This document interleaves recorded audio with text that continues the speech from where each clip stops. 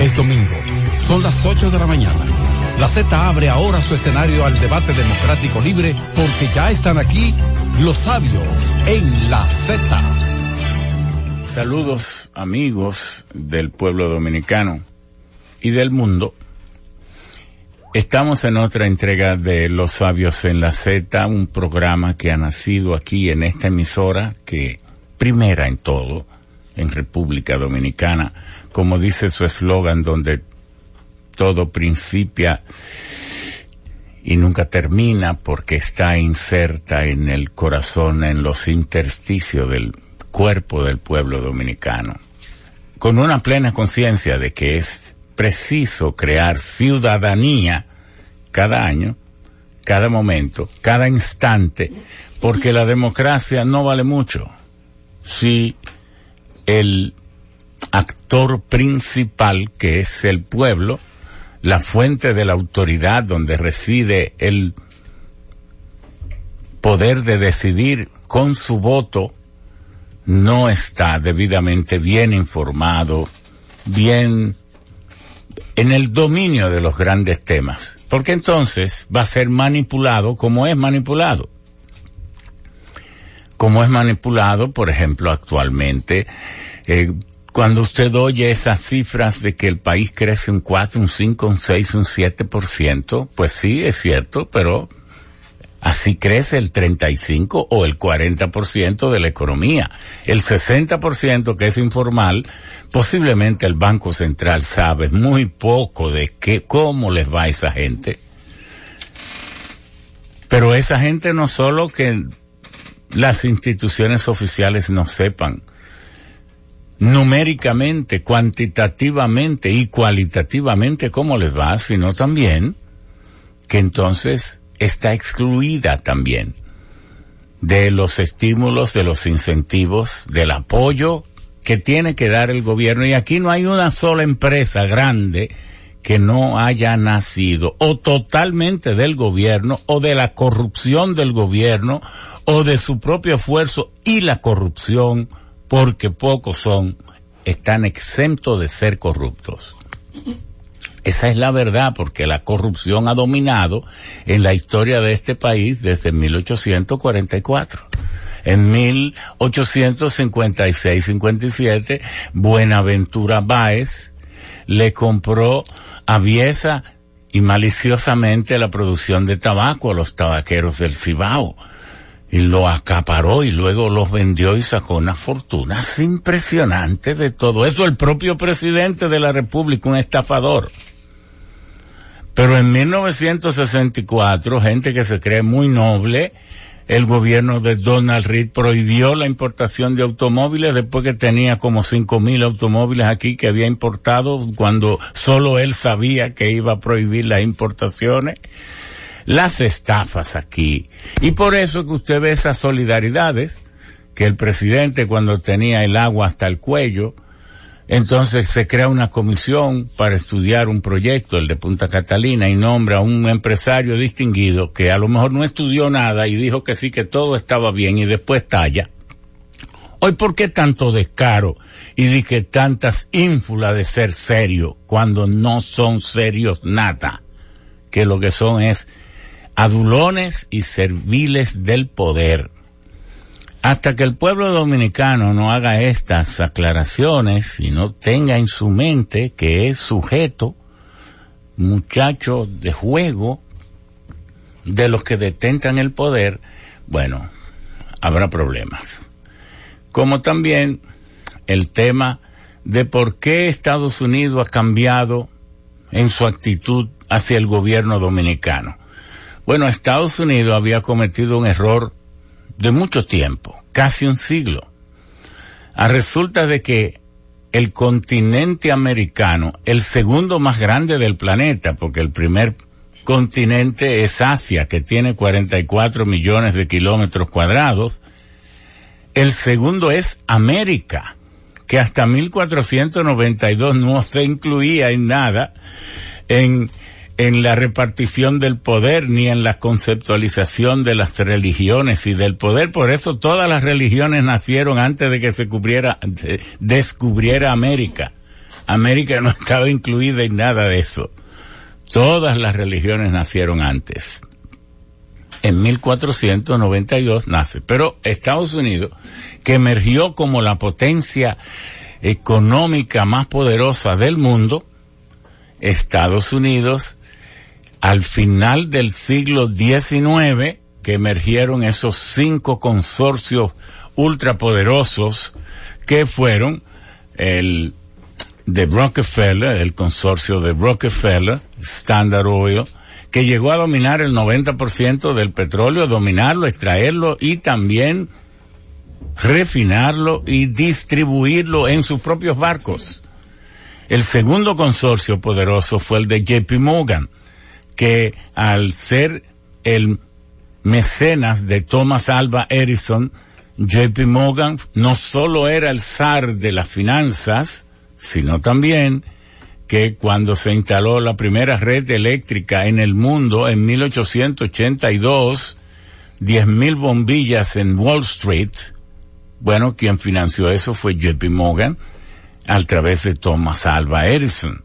Y desde allí tomó control de la electricidad, además de la finanza, pero luego le compra a Andrew Carnegie, le compra su producción de acero y se convierte en US Steel, en el consorcio que manejaba el 95% de todo el acero con que se construyó el mundo hasta la Primera Guerra Mundial y mucho después. Y por último estaba Cornelius Vanderbilt, que había construido los grandes ferrocarriles cumpliendo el principio de John Quincy Adams del Manifest Destiny, el Destino Manifiesto, que deseaba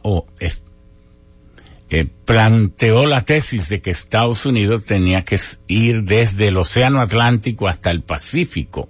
Y bueno, Cornelius Vanderbilt fue el constructor de casi todos los ferrocarriles, que eso arrastraba también ir siendo el zar de la agricultura, porque para poder encontrar trabajo para los ferrocarriles, él entonces creaba y producía fertilizantes, los importaba de Alemania, se los daba a los productores agropecuarios y para poder acarrear entonces sus cargas. Y por último apareció Henry Ford con su modelo de producción en masa. Estados Unidos, por tanto, ya cuando entra el siglo XX, es la primera potencia económica, no militar, todavía seguía siendo Gran Bretaña. Pero Estados Unidos entró en la Primera Guerra Mundial. Bueno, pero nunca fue escenario de guerra, pero tampoco América Latina. Ha habido guerra entre los pueblos de el continente americano, pero nunca América ha sido escenario de una guerra mundial, nunca. Ha ido a pelear a otras partes, pero en nuestros territorios nunca ha habido guerras mundiales. Y así tampoco en la Segunda Guerra Mundial, y ojalá que nunca la haya. Pero ¿qué significó eso? Que Estados Unidos, que emergió de la Segunda Guerra Mundial como el indiscutible poder, por eso todas las entidades que controlan el mundo están en territorio americano, el Fondo Monetario Internacional, el Banco Mundial, las Naciones Unidas, están en territorio, y por eso Estados Unidos tiene la moneda para manejar y manipular la economía del mundo, una moneda que no es propia del gobierno de los Estados Unidos, sino que la usa mediante el acuerdo de 1913, cuando se creó la Reserva Federal. Esa moneda, el dólar, pertenece a 18 grupos económicos mundiales que van desde los Rothschild, los Rockefeller, los Moses y otros más, y entonces, pero el gobierno de Estados Unidos creó la Reserva Federal con 13 miembros. Los bancos privados de esos 18 grupos nombran 12 miembros y el presidente de Estados Unidos nombra uno solo. Pero ese grupo son los que controlan la economía del mundo. Y el mundo, el pobre mundo, le regala a Estados Unidos todos los años, sin saberlo, más de 800,000 millones de dólares, porque como la masa de dólar que circula en el mundo hay que aumentarla cada año, la aumentan, pero la emisión de $1 vale 4 centavos, pero cuando se pone en circulación vale 100. ¿Quién se apropia de los 96 centavos? El que lo emite. ¿Y quién lo emite? La Reserva Federal. Entonces eso es más de 800,000 millones de regalos para los que dominan el mundo.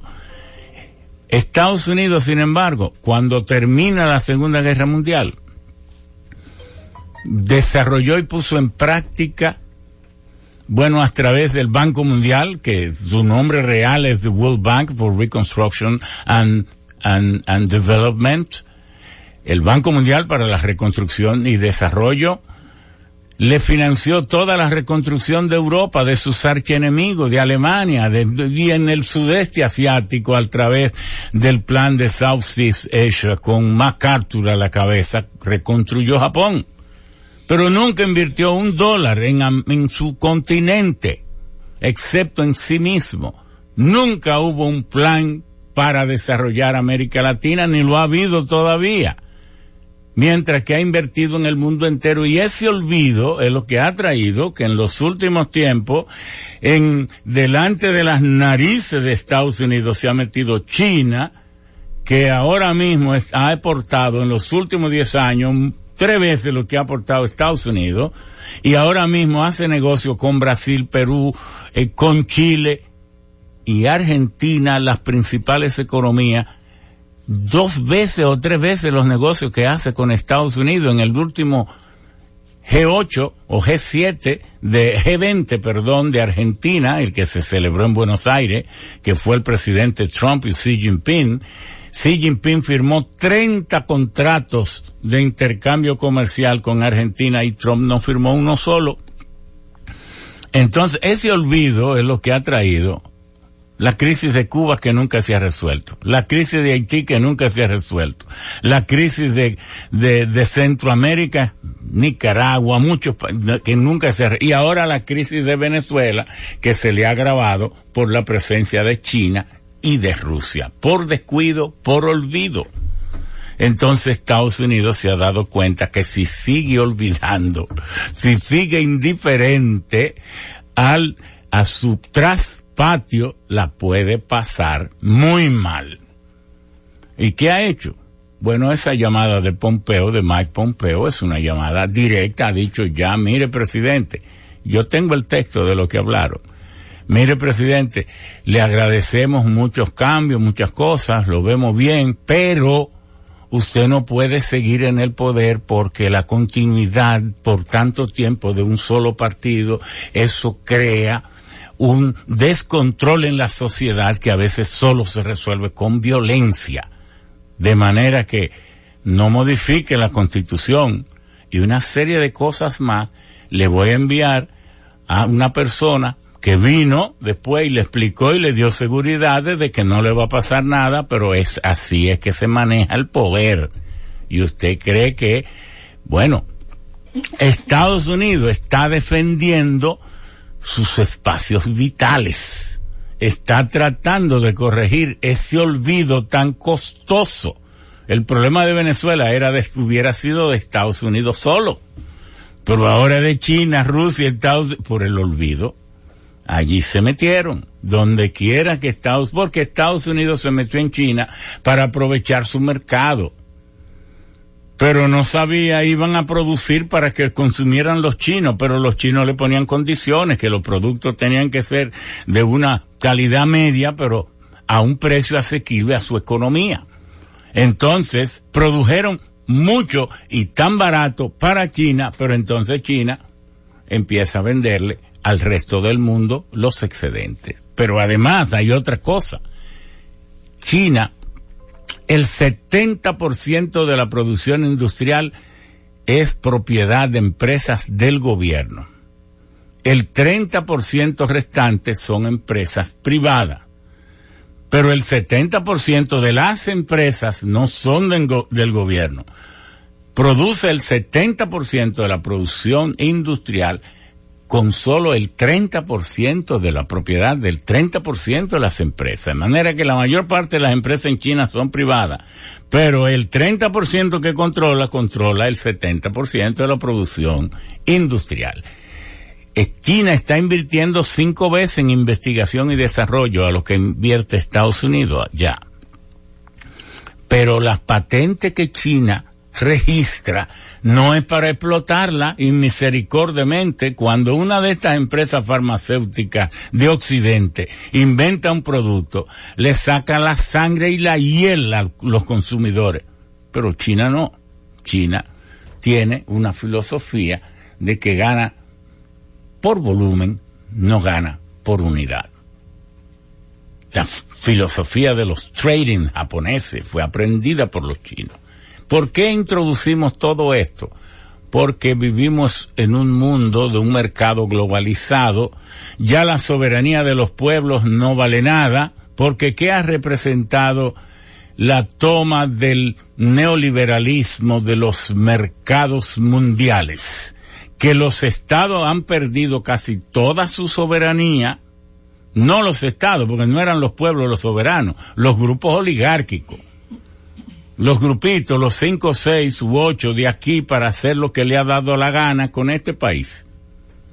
Se cogen la tierra, cogen el financiamiento, antes con la 299 se repartían los dólares, prohibían las importaciones, han hecho de esta letrina lo que le ha dado la gana a esos grupos de poder. A eso que llamamos soberanía. Porque el pueblo soberano ¿de qué? ¿Para morirse de hambre? Bueno, hasta esa soberanía ha sido traspasada de los grupos locales a los grupos globales. Ese es el problema. Pero el que pierde el control de la economía pierde el control del poder. Entonces, por eso esas llamadas, porque los que mandan el mundo controlan el mundo militar y en todo sentido. Bueno, entonces pueden dar instrucciones a los hermanitos menores, a los jefes de los grupos de aquí, de la oligarquía. Y más si son gobiernos tan corruptos que están tachados en todas partes, porque fue en Estados Unidos que estalló lo de Odebrecht. Y todo eso, y ¿saben quién está en eso? En esos alias están, ellos saben los nombres, porque, y Odebrecht se hubiese atrevido a no decirlo. Claro, entonces, la economía de República Dominicana, como de muchos países de América, tiene que ser reinventada, redefinida. Y por eso tiene tanta importancia las pymes. Porque en República Dominicana el 80% de esas empresas, de las empresas dominicanas son pymes. Posiblemente ocupen de 1,5 millones a 2 millones, pero están la mayor parte en la informalidad.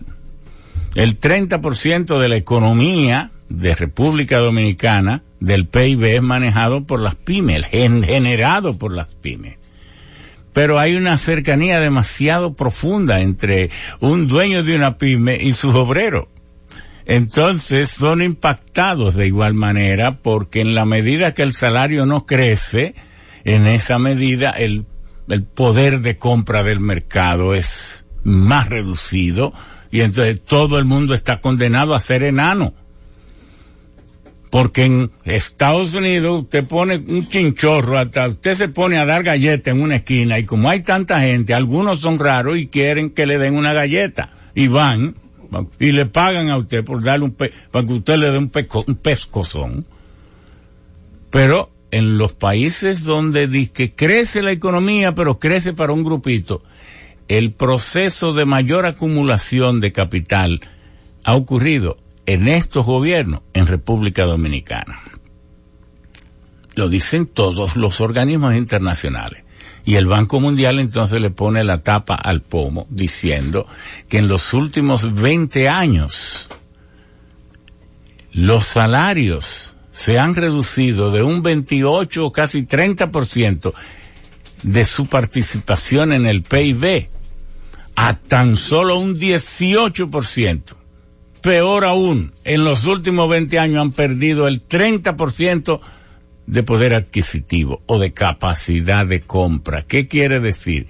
Que los obreros ganan menos y muchos lo que hacen es que viven menos o viven con peor calidad de vida, porque ¿cuál es la única participación en la renta nacional de un empleado? Su salario. Y si cada vez gana menos, cada vez vive menos o vive con menos calidad. Y este es el país, el único país del mundo donde hay como 17 salarios mínimos, porque aquí se le hace un salario como regalo especial a cada uno. Cuando los salarios es la expresión más delicada de la economía de los pueblos. El salario es. Por eso siempre se establece por ley. Vaya a Europa a ver si no es una ley. Vaya a Estados Unidos, donde quiera. El salario mínimo, no estoy hablando de los demás. El mínimo es una ley. ¿Por qué? Porque es como la expresión y la autorización que da la sociedad. Decir, el mínimo de dinero que aceptamos y condiciones de ingreso que aceptamos que sea pagada a una persona para que se le respete su dignidad es este monto. Es una expresión de la sociedad, no puede ser una negociación entre obrero y patrono, no, el salario mínimo no puede ser una negociación así. Porque no es admisible que la sociedad acepte que a un ser humano que hay que respetarle sus derechos, cuando eso es lo que jura el primer jefe de Estado y eso es lo que juran todos los funcionarios, entonces que se le pague menos de lo que la sociedad mande. Y aquí la mejor definición de salario mínimo, si a mí me preguntaran, cuando yo salgo me dicen, ¿cómo definen en su país el salario mínimo? Digo, la menor cantidad de dinero que apenas impida que una persona con su familia se caiga muerta de hambre. Esa es la definición de salario mínimo en República Dominicana. Ante la indiferencia total de lo que gobierna, que son adulones de lo que tienen poder. Un barrio entero en este país pide ver al presidente y le ponen una cita, no sé para cuándo. Pero si uno de estos ricos le dice a otro que quiere verlo, el de adulón está en su casa al otro día. Eso es así. ¿Por qué? Porque no se respeta al país, no se respeta a la mayoría. Se le roba el voto y, como dice el Papa Francisco, se le empobrece más para comprarle el voto más barato. Entonces, por eso hemos invitado hoy a un elenco de personalidades y de dirigentes del sector de las MIPYMES, la micro y pequeñas empresas, que son la espina dorsal de la economía de los pueblos. En un mundo en que 43 grupos familiares controlan el 75% de la riqueza del planeta. Y 18 personas controlan el 32% de la riqueza del planeta. Bueno, si usted quiere hablar de justicia, inclusión, va a dar trabajo. Entonces, tenemos aquí a unos amigos que hemos invitado para que pasemos estas 2 horas y media, hasta 3 horas, hablando de las MIPYMES, de las dificultades, las 10 dificultades básicas de las MIPYMES, ¿verdad? Tenemos aquí a Manuel Ortiz, que es presidente de la Federación Nacional de Comerciantes y Empresarios de la República Dominicana. El que lo oye por el título sale a buscar a un Bill Gates, pero es Manuel Ortiz Tejada, de FENACER. Banilejo, claro. Ricardo Rosario. Usted sabe que ese postín, ese como flow que tienen los banilejos, hasta cierto punto se justifica. Sí. Porque esa área por ahí de Baní eran los feudos de la familia Colón y lo mantuvieron hasta muy entrado el siglo XVIII y XIX. Y ahí fue que la primera vez que se trajo en este territorio profesores fue en esa zona de Baní, a las escuelas de la familia Colón, y eran jesuitas y franciscanos. Y Ana Pravia era la última de las que atendía todo eso por ahí, como la mayoral, pero como a la gente le era como un poco difícil pronunciar Pravia, terminó en Peravia. Y de ahí es que viene el nombre de Peravia. Y entonces, en 1943 se crea la provincia José Trujillo Valdés, pero mucha gente en Baní, pero además en Baní, antes de llegar ahí, fue donde primero hubo electricidad aquí, y hubo incluso alumbrado mediante gas. El farolero. Sí, claro. Entonces Baní tiene como cierta, ciertos motivos para hacer comparón. Y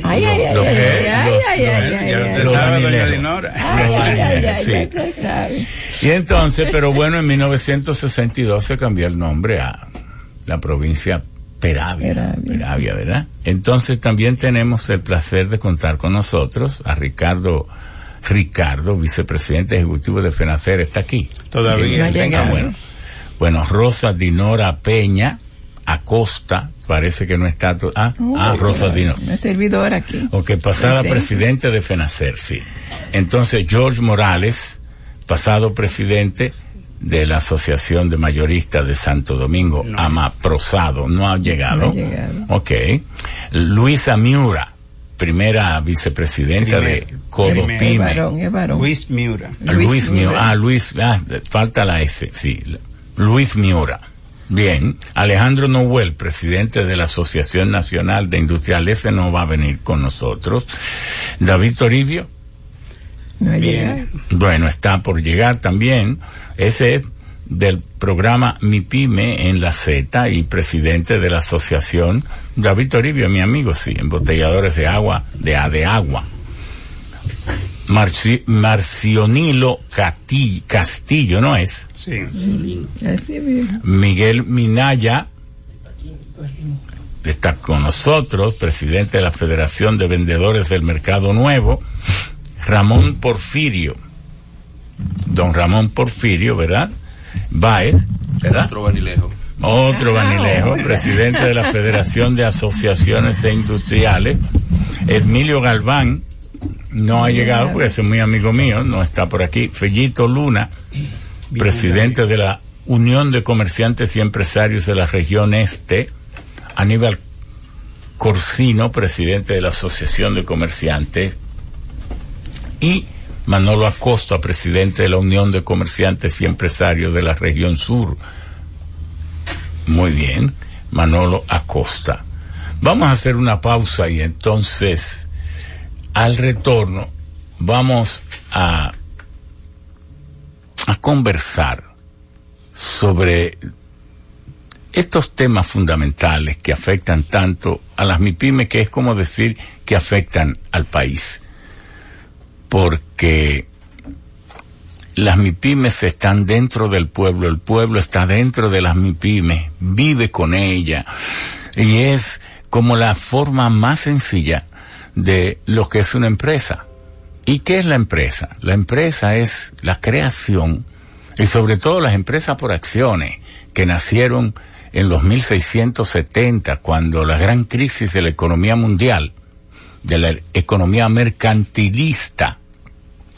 Entonces, la monarquía de Gran Bretaña le ordenó un estudio al Banco de Londres, y entonces el Banco de Londres dio como respuesta: hay una recesión mundial, en parte porque los empresarios que son ricos no tienen tanto interés en crear nuevas empresas, porque si quiebran, entonces todos sus bienes están afectados y pueden perderlo todo intentando hacer una nueva empresa. Entonces les recomendamos que se cree el concepto de limited responsibility, es decir, la responsabilidad limitada, para que usted invierta en un negocio y solo sea responsable, solo se vean afectados sus bienes totales en la cantidad que usted invirtió en esa nueva empresa. Entonces allí nació el concepto de C por A, liberando entonces de las nuevas aventuras el patrimonio de las personas, y la economía del mundo volvió a redispararse. Y bueno, vamos a la pausa y al retorno hablamos aquí de tantos temas importantes. Están los sabios en la Z. Sigue los sabios en la Z. Bueno, tan importante porque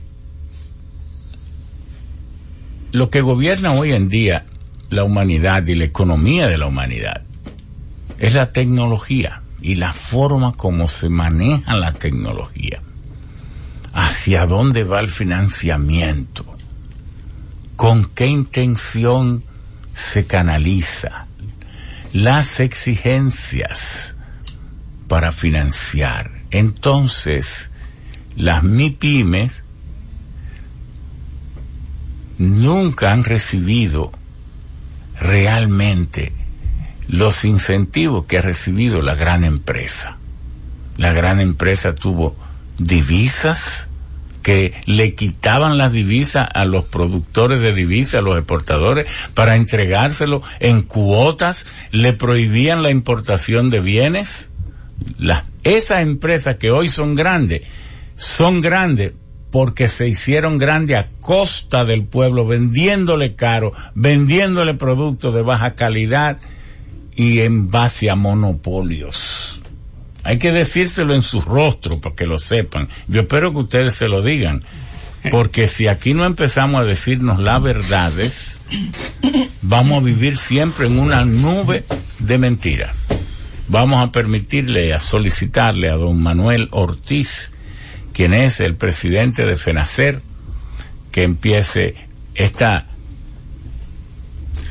presentación de las que buscamos nosotros. Buscamos que se comprenda mejor qué son las MIPYMES, cómo pueden funcionar mejor y que el pueblo se dé cuenta que su esperanza de pleno empleo y de mejoría de vida no está en una barrigol que con 300 empleados se maneja, porque su deseo es traer robots para que ni siquiera trabaje un ser humano ahí.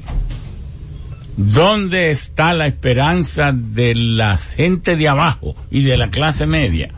De las MIPYMES, que son el alma de los pueblos.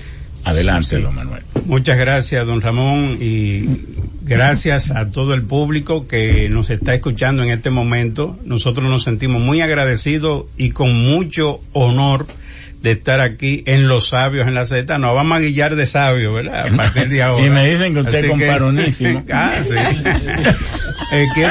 Quiero mencionar también la presencia de Ricardo Rosario, que es un líder de mucho tiempo aquí en nuestro gran amigo país.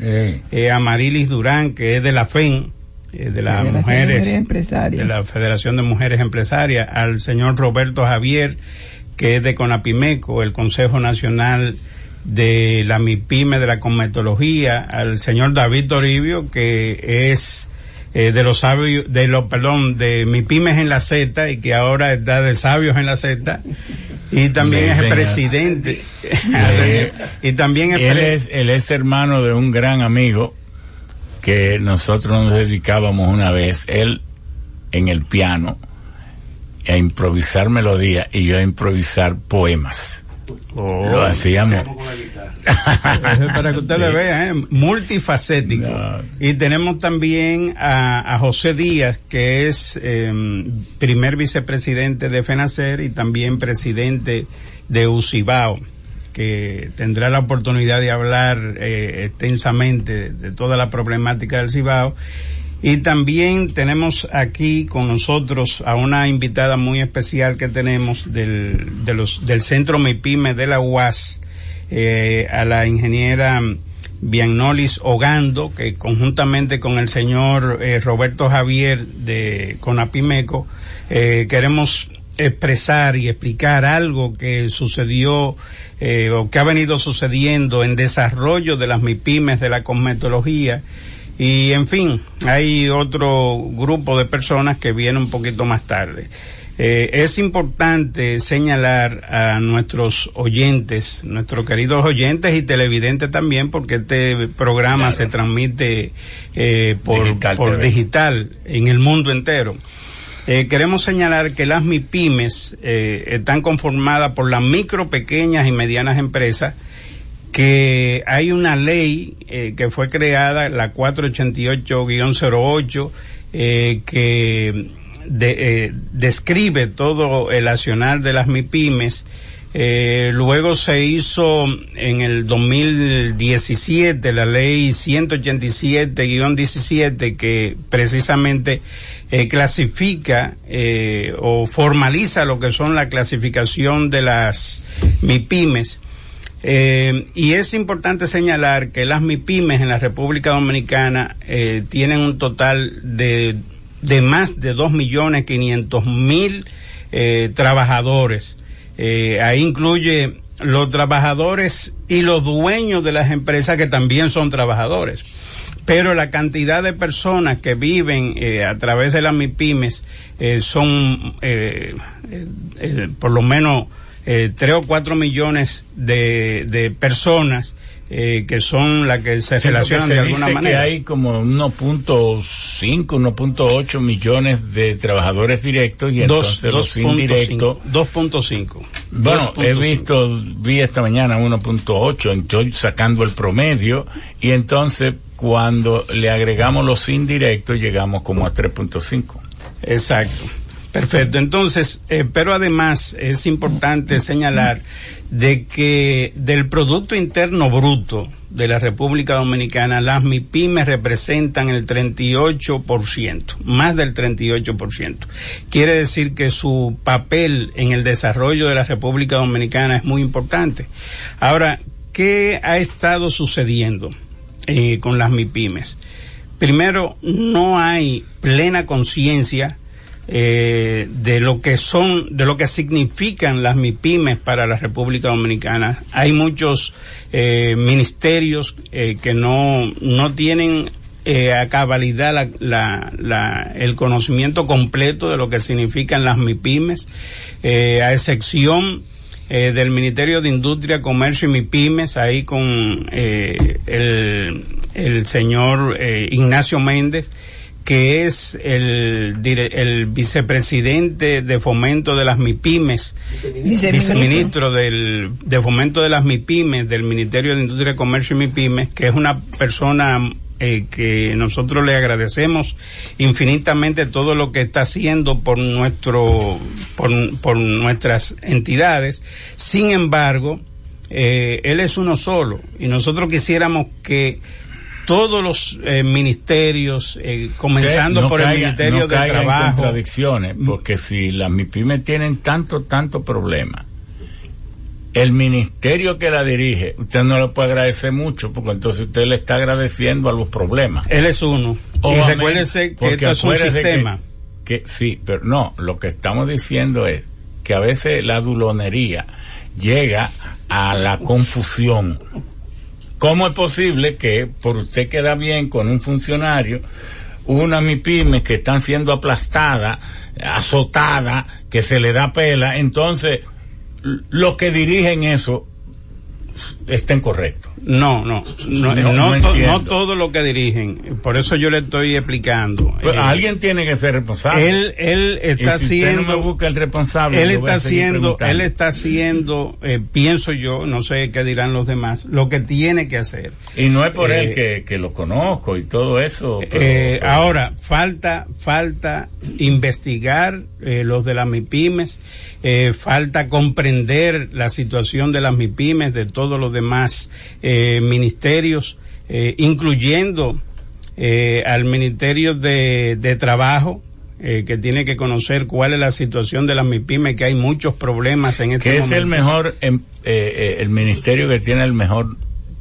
nombre, porque eso es lo que es un ministerio que da trabajo. Debería ser el Ministerio del Empleo, pero como lo que produce le da trabajo a los trabajadores, es bueno que se llame Ministerio de Trabajo. Pero ahora le está dando trabajo a las MIPYMES. Sí. Le está dando mucho trabajo porque no está cumpliendo con la ley. Ah, bueno. ¿Te entiendes? Pero también hay desde economía y desarrollo, todos esos ministerios tienen que estudiar un poquito mejor lo que son las MIPYMES en la República Dominicana por diferentes razones. Si por ejemplo el señor Minaya, que está aquí presente, que es presidente de la Federación de Comerciantes del Mercado Nuevo, sabe el problema que hay con el desarrollo de las MIPYMES en el Mercado Nuevo. O sea, es un dolor de cabeza diario, es un problema intenso, el manejar cualquier tipo de empresa en esa área. Entonces, ahí hay un problema de tal vez de inseguridad alimentaria que influye de manera extraordinaria, pero también tenemos lo que es la inseguridad ciudadana, que es un problema que nos afecta a diario, porque cuando tú abres el negocio, tú no sabes por dónde que van a venir los maleantes, ¿verdad? Las personas que de alguna manera piensan que lo que es tuyo es de ellos.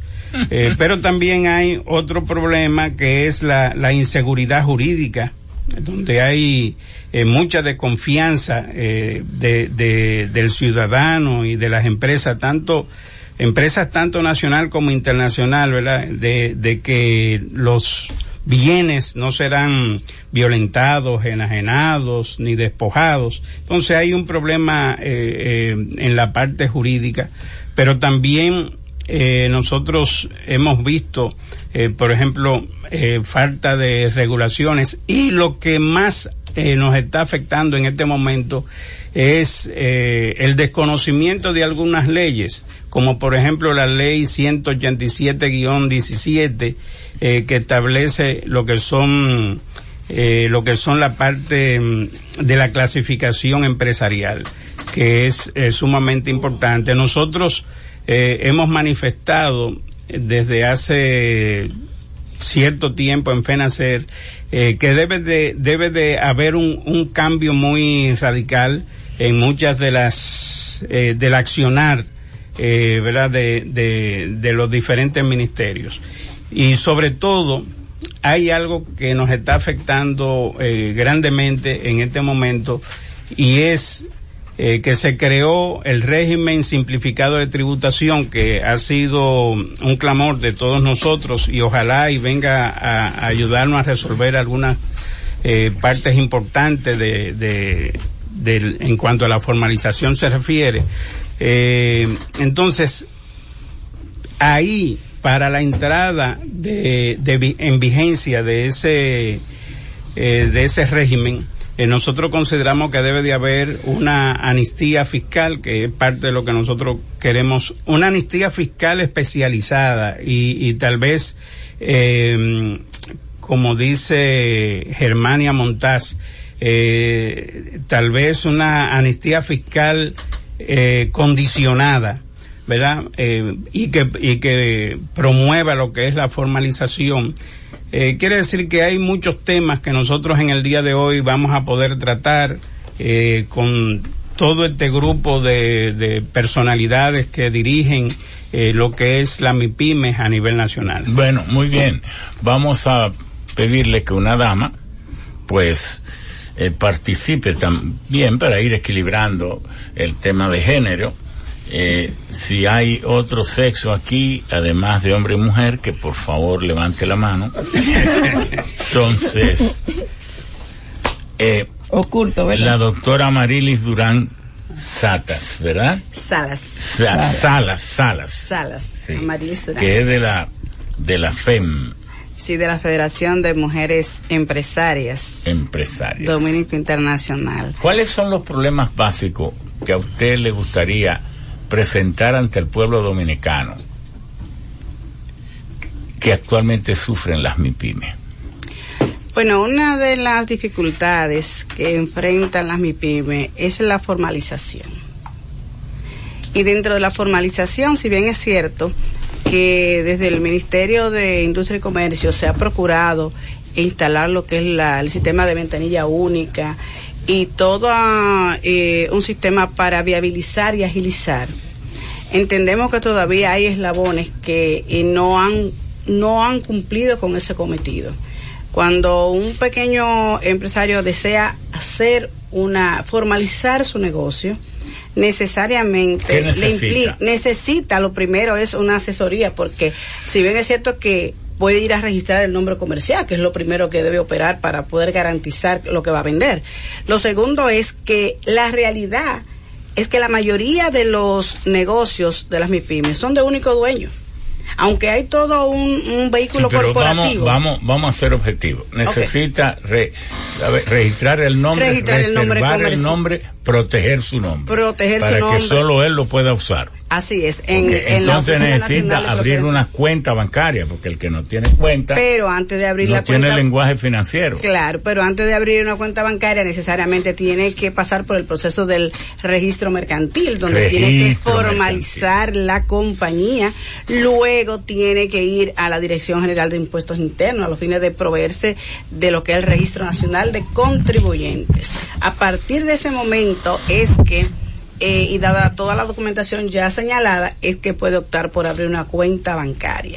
Pero oiga todo lo que tiene que abrir para poder tener una cuenta bancaria y poder girar cheques. A nombre de su negocio. Obviamente que también le permite, bajo esta modalidad, poder separar su patrimonio personal de lo que es el patrimonio de su negocio, que es sumamente importante, que es una de las ventajas de formalizarse, en el sentido de que no para... ¿Y qué tal si esa persona, por una serie de fracasos y las casi tragedias que es vivir en una sociedad de pocas oportunidades, ha caído en esos récords de data crédito y de todo eso? ¿Cómo se desamarra de esa trompeta que vive clamoreando que él es un pícaro, que no paga y que... ¿Cómo se deshace de eso? Ese es otro de los escollos que encuentran muchos dominicanos, vamos a decir en sentido general, porque incluso muchas entidades bancarias dentro de sus políticas, si usted tiene problemas financieros, algún tipo de retraso, no le abren una cuenta por un tema de solidaridad bancaria, por un tema de políticas internas. Entonces, por eso se ve que muchas empresas se han dedicado a lo que es limpiar el crédito de muchos ciudadanos, haciendo sus préstamos y sobre todo procurando limpiar eso para poder optar, porque si usted tiene problema en un banco, no le abren una cuenta en otro, necesariamente. Y esa es otra dificultad que puede tener un empresario, que realmente debe identificar para poder iniciar un negocio con éxito. Entonces, tiene que vender. ¿A quién le vende? En un país donde el principal comprador es el Estado.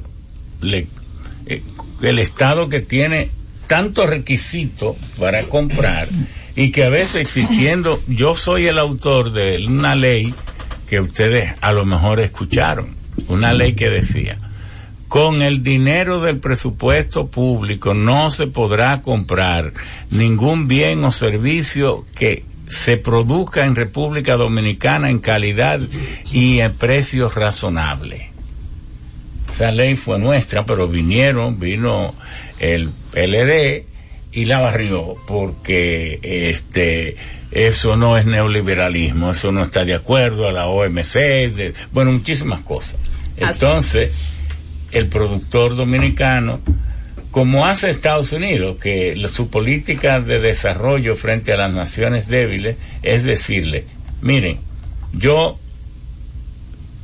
las empresas nuestras pueden ir a invertir a su país, y entonces usted puede importar a nuestra economía, lo que sea, pero siempre y cuando usted pueda competir conmigo, que soy el más grande del mundo, en precio y en calidad. Y cuando hay una igualdad entre uno demasiado grande y uno demasiado pequeño, lo que hay es una gran desigualdad. Eso se da también a nivel interno dentro de las MIPYMES. También otra situación que adolece mucho es la falta de formación y capacitación, en el sentido de que cuando se decide instalar un negocio, no solamente es instalarlo, no solamente es vender, sino que también ese pequeño negocio debe cumplir con la seguridad social, tiene que tener frente al Ministerio de Trabajo una serie de cumplimientos que lo que va a garantizar que en la parte operativa del negocio pueda funcionar, y sobre todo que pueda mitigar un poco los riesgos, en este caso porque hay riesgos laborales, hay riesgos fiscales cuando también no se lleva adecuadamente la contabilidad, que si bien es cierto estamos frente a lo que es el régimen simplificado de tributación, que tanto se ha señalado, que realmente siempre ha existido, bueno, que es el PCT anteriormente. Como somos muchos, lo mejor es, para que no se me quede nadie sin participar, darle 5 minutos a cada quien. Así es. De manera que ya tengo unas tijeras aquí bien grandes en mis manos, y entonces vamos a empezar por Javier. Entonces, usted está en el área de las MIPYMES de la cosmetología. Sí. Estamos en la cosmetología, que es un sector, al igual que todos los que están aquí, con muchas dificultades, porque es un sector que el monopolio pues ha arropado a la cosmética. Es un sector que tiene la capacidad de gravitar en todos nosotros, porque nosotros hacemos de todo. Mire, yo soy el prologuista de un libro de un amigo mío que es ingeniero químico, se llama Antonio Lizardo. Sí. Entonces nosotros nos pusimos a pensar cómo ayudar al país y produjimos un libro como con 30 o 40 productos que cualquier persona puede montar una pequeña empresa para producirlo libremente.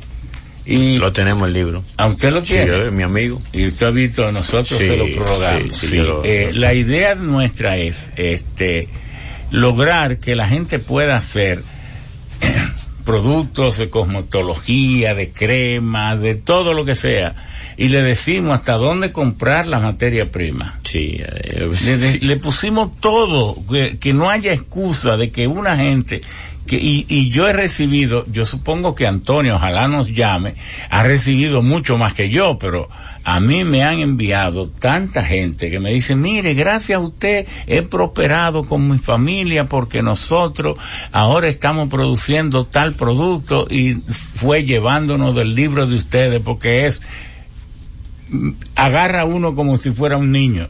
Así mismo es. Pues el sector nuestro gravita en todo, como decíamos. Usted va a bañarse, tiene que usar el shampoo, si va a lucir sus zapatos, tiene que usar todo, el vehículo, todo, la cocina, pero hay una gran desigualdad. Mientras el 85% somos MIPYME, hay un 10% o un 5% que son grandes y un 7 u 8 que son medianos, pero la comercialización del país lo manejan ese grupito. No, pero y más que el margen de comercialización es 5 veces el costo de producción. Sí. Las empresas, las empresas, las MIPYME, pues nosotros nos enfrentamos a eso. Lo hacemos por amor a la gente, no es, y veía que, por ejemplo, producir una crema puede costar 20 pesos, pero al consumidor le llega a 120. Exactamente. Porque yo nunca había visto una actividad en que el margen de comercialización sea tan brutalmente alto. Alto, sí, pero lo pequeño, pues tenemos que ir a comprar poquita cantidad. Claro. Y entonces ahí se encarece la agitación. Dígame las 3 cosas como usted cree que puede mejorar la industria de la cosmetología. La primera es que el Estado, como Estado, se enfoque en nosotros. Porque si somos un sector que podemos aportar al país un 2, un 3% del Producto Interno Bruto, pues tenía que invertir en nosotros. Habemos 96% somos micro, pequeño y mediano. No estamos importando, no tenemos capacidad de producción, no tenemos financiamiento. Entonces tiene que enfocarse en este sector que tan importante es para la nación. Este sector podría exportar un sinnúmero de millones de dólares. ¿Qué le parece el modelo que usó Japón después de la Segunda Guerra Mundial? Los tradings. Trading es una compañía con un nombre. Bueno, ese nombre, entonces, esa empresa prepara unas normas de calidad para una serie de productos que puede producir cualquier microempresa. Va, recibe, digamos, la receta, y entonces hay un banco que financia la producción y entonces le vende a ese trading que es comercializadora para que tenga un nombre fuerte y sea grande, y entonces el chiquito asociado se convierte en fuerte y grande. Correcto. Esquema, si es no un le buen parece. esquema porque podríamos manejar nuestras pequeñas empresas y podemos tener cierta capacidad de compra y de venta, y además ampliaríamos nuestro mercado, pues tanto nacional como estamos internacional. dispuestos a ayudarle para que creemos eso. Correcto, eso decía, es excelente. Tanto Antonio y nosotros, sí, ese libro nosotros, Antonio casi lo regala y se Me lo lo regaló regalamos a todo el mundo que quiera, y eso ha servido para miles de personas encontrar formas de vivir con dignidad. Allí hay una señora que es como tan bonita que quiero hacer una pregunta. Bien. Aquí, Dianoli Jogando, vamos a ver, ¿a qué se dedica? Gracias por lo de bonita. Bueno, yo soy asesora empresarial del Centro MIPYMES UAS. Ustedes todos conocen lo que son los centros MIPYMES, son unidades de atención a emprendedores, micro, pequeños y medianos empresarios del Ministerio de Industria y Comercio, diseminadas estratégicamente pues en las principales universidades e institutos de educación del país, porque es una alianza también con las academias. En Santo Domingo tenemos 10 centros MIPYMES, 10 centros de apoyo, uno de los cuales funciona en la Universidad Autónoma de Santo Domingo. Y antes de pasar a su pregunta directa, quisiera dar respuesta a una de las inquietudes de la señora Salas con relación al reto de la formalización o al escollo de la formalización pues que tienen los microempresarios. Y un aliciente que tenemos desde los centros MIPYMES a esa problemática son los asesores especializados en formalización empresarial. Entonces, ustedes como líderes de asociaciones, gremios, MIPYMES, es muy bueno que se acerquen a nosotros, tenemos las puertas abiertas, pues para que ustedes conozcan el modelo, conozcan pues todos los servicios especializados y gratuitos, totalmente gratuitos, que nosotros damos a los MIPYMES. En el caso de la formalización, como le acabo de mencionar, tenemos asesores especializados que acompañan a los microempresarios en todo el proceso que usted bien detalló, asesorándolos hasta nosotros poner en sus manos ya su empresa. O sea, y en la parte de capacitación gratuita, puntual, un programa puntual, diseñado para la necesidad de cada microempresario que se acerca a nosotros.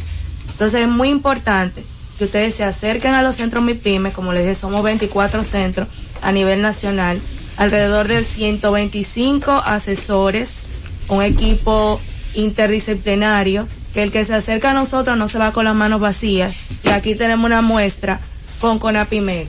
Nosotros asesoramos financieramente, damos asesoría en internacionalización a esos MIPYMES que tienen capacidad para exportar o que vemos potencial en ellos para exportación, asesoría en asociatividad, asesoría en todo lo que es calidad. Pero para la exportación, si el Ministerio de Salud Pública no es eficaz en los registros sanitarios y todo esto, aquí hay empresas que han tenido que dejar de exportar, y nos hemos cansado en llamar al ministerio, pero alguien que está macuteando ahí, que quiere que le den unos cientos de miles, unos miles de miles para todo. Y cuando uno va más arriba, sigue paralizado la mafia que tiene este gobierno en muchos ministerios. Hay que denunciarlos. Si ustedes no los denuncian, se quedan y todo lo entraban y se queda entrabado.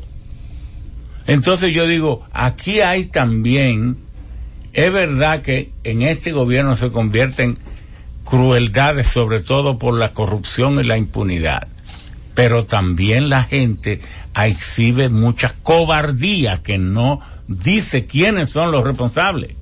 Entonces quieren venir a los medios para que sean los medios los que hagan la denuncia por no hacerlo ellos. Yo sé que hay mucha vulnerabilidad, pero hay que decir estas cosas para que se sepa Sí. Don Ramón, en esta semana. Perdón. No ha agotado es para fortalecer. Sí, pero que entonces usted va a hablar mucho y ella va a hablar poco. Anote. Es brevísimo. Anote todos. En ese caso ella trabaja para el Estado. Sigue. Bueno, los servicios, y como bien les reitero, y podemos hacerlo desde aquí un día en un programa si usted desea, nosotros explicar en qué consiste el modelo de atención de los centros MIPYMES. Ay, me gusta eso. ¿Cuántos empresarios nosotros hemos beneficiado a nivel nacional? ¿Cómo estamos fortaleciendo el componente de innovación que usted bien mencionaba, que es uno de los retos que tienen nuestras MIPYMES? ¿Cómo trabajamos el área de la tecnología? Tenemos 3 centros especializados, uno específicamente para la exportación, que funciona dentro del CIRD, uno para la innovación, que lo tenemos en Pucamaima, y un centro especializado en transformación digital.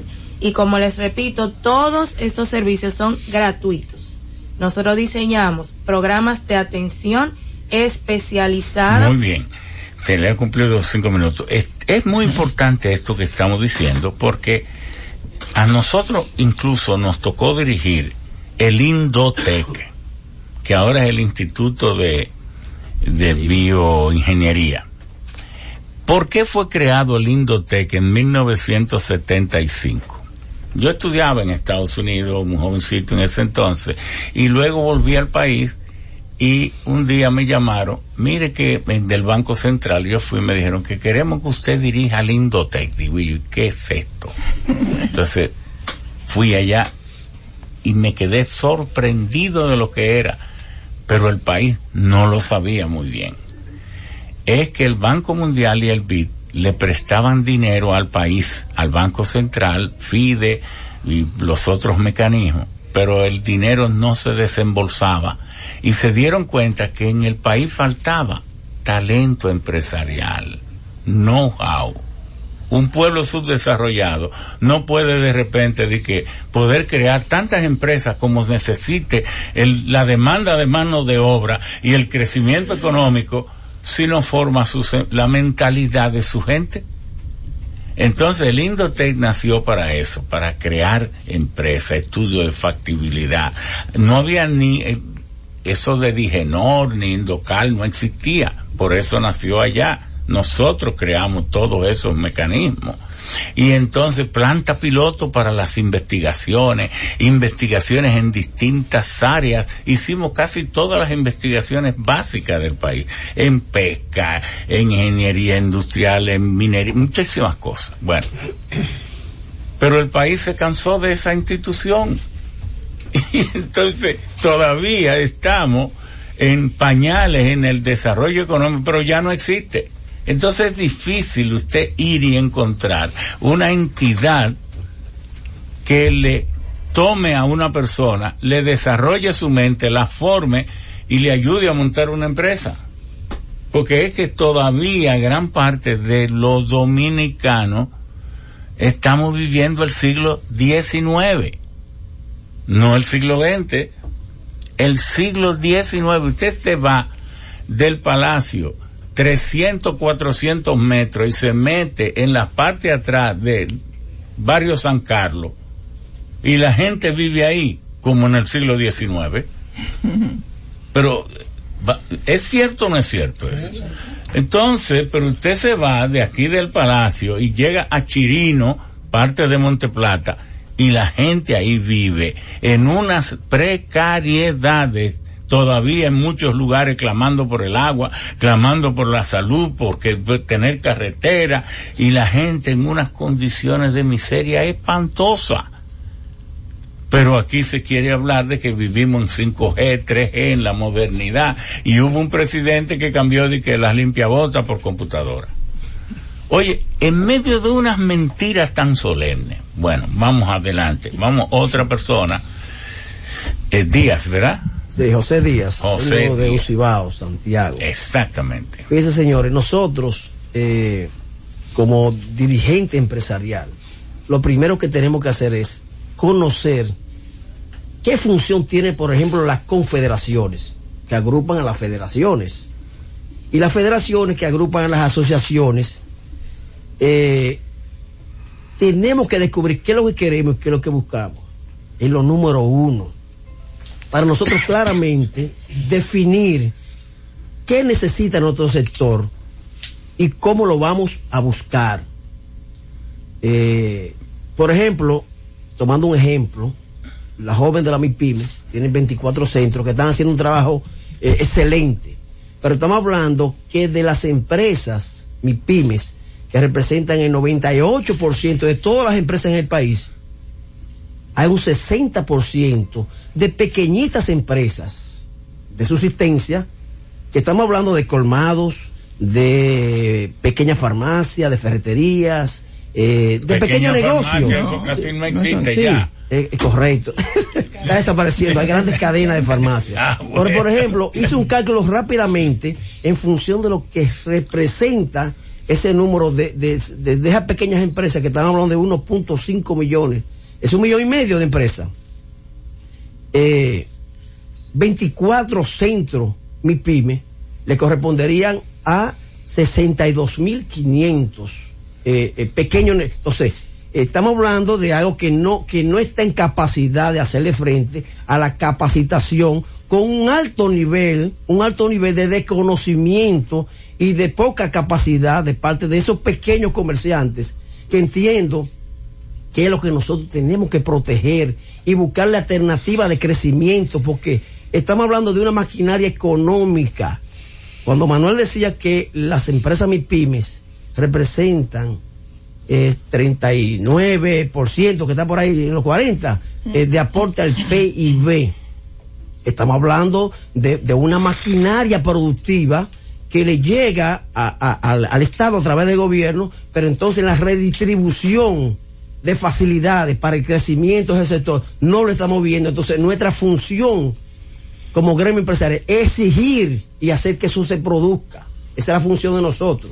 Entonces, yo creo que nosotros tenemos que trabajar activamente en la problemática de cada uno de los sectores, que ya la conocemos cuando hablamos de la informalidad, del acceso al crédito, de la capacitación, del acceso al cobro digital, que hay un punto importante que quiero tratarlo aquí, sí, para que ustedes sepan. A ese, antes de llegar a lo digital y al cobro digital, vamos a hablar de el financiamiento.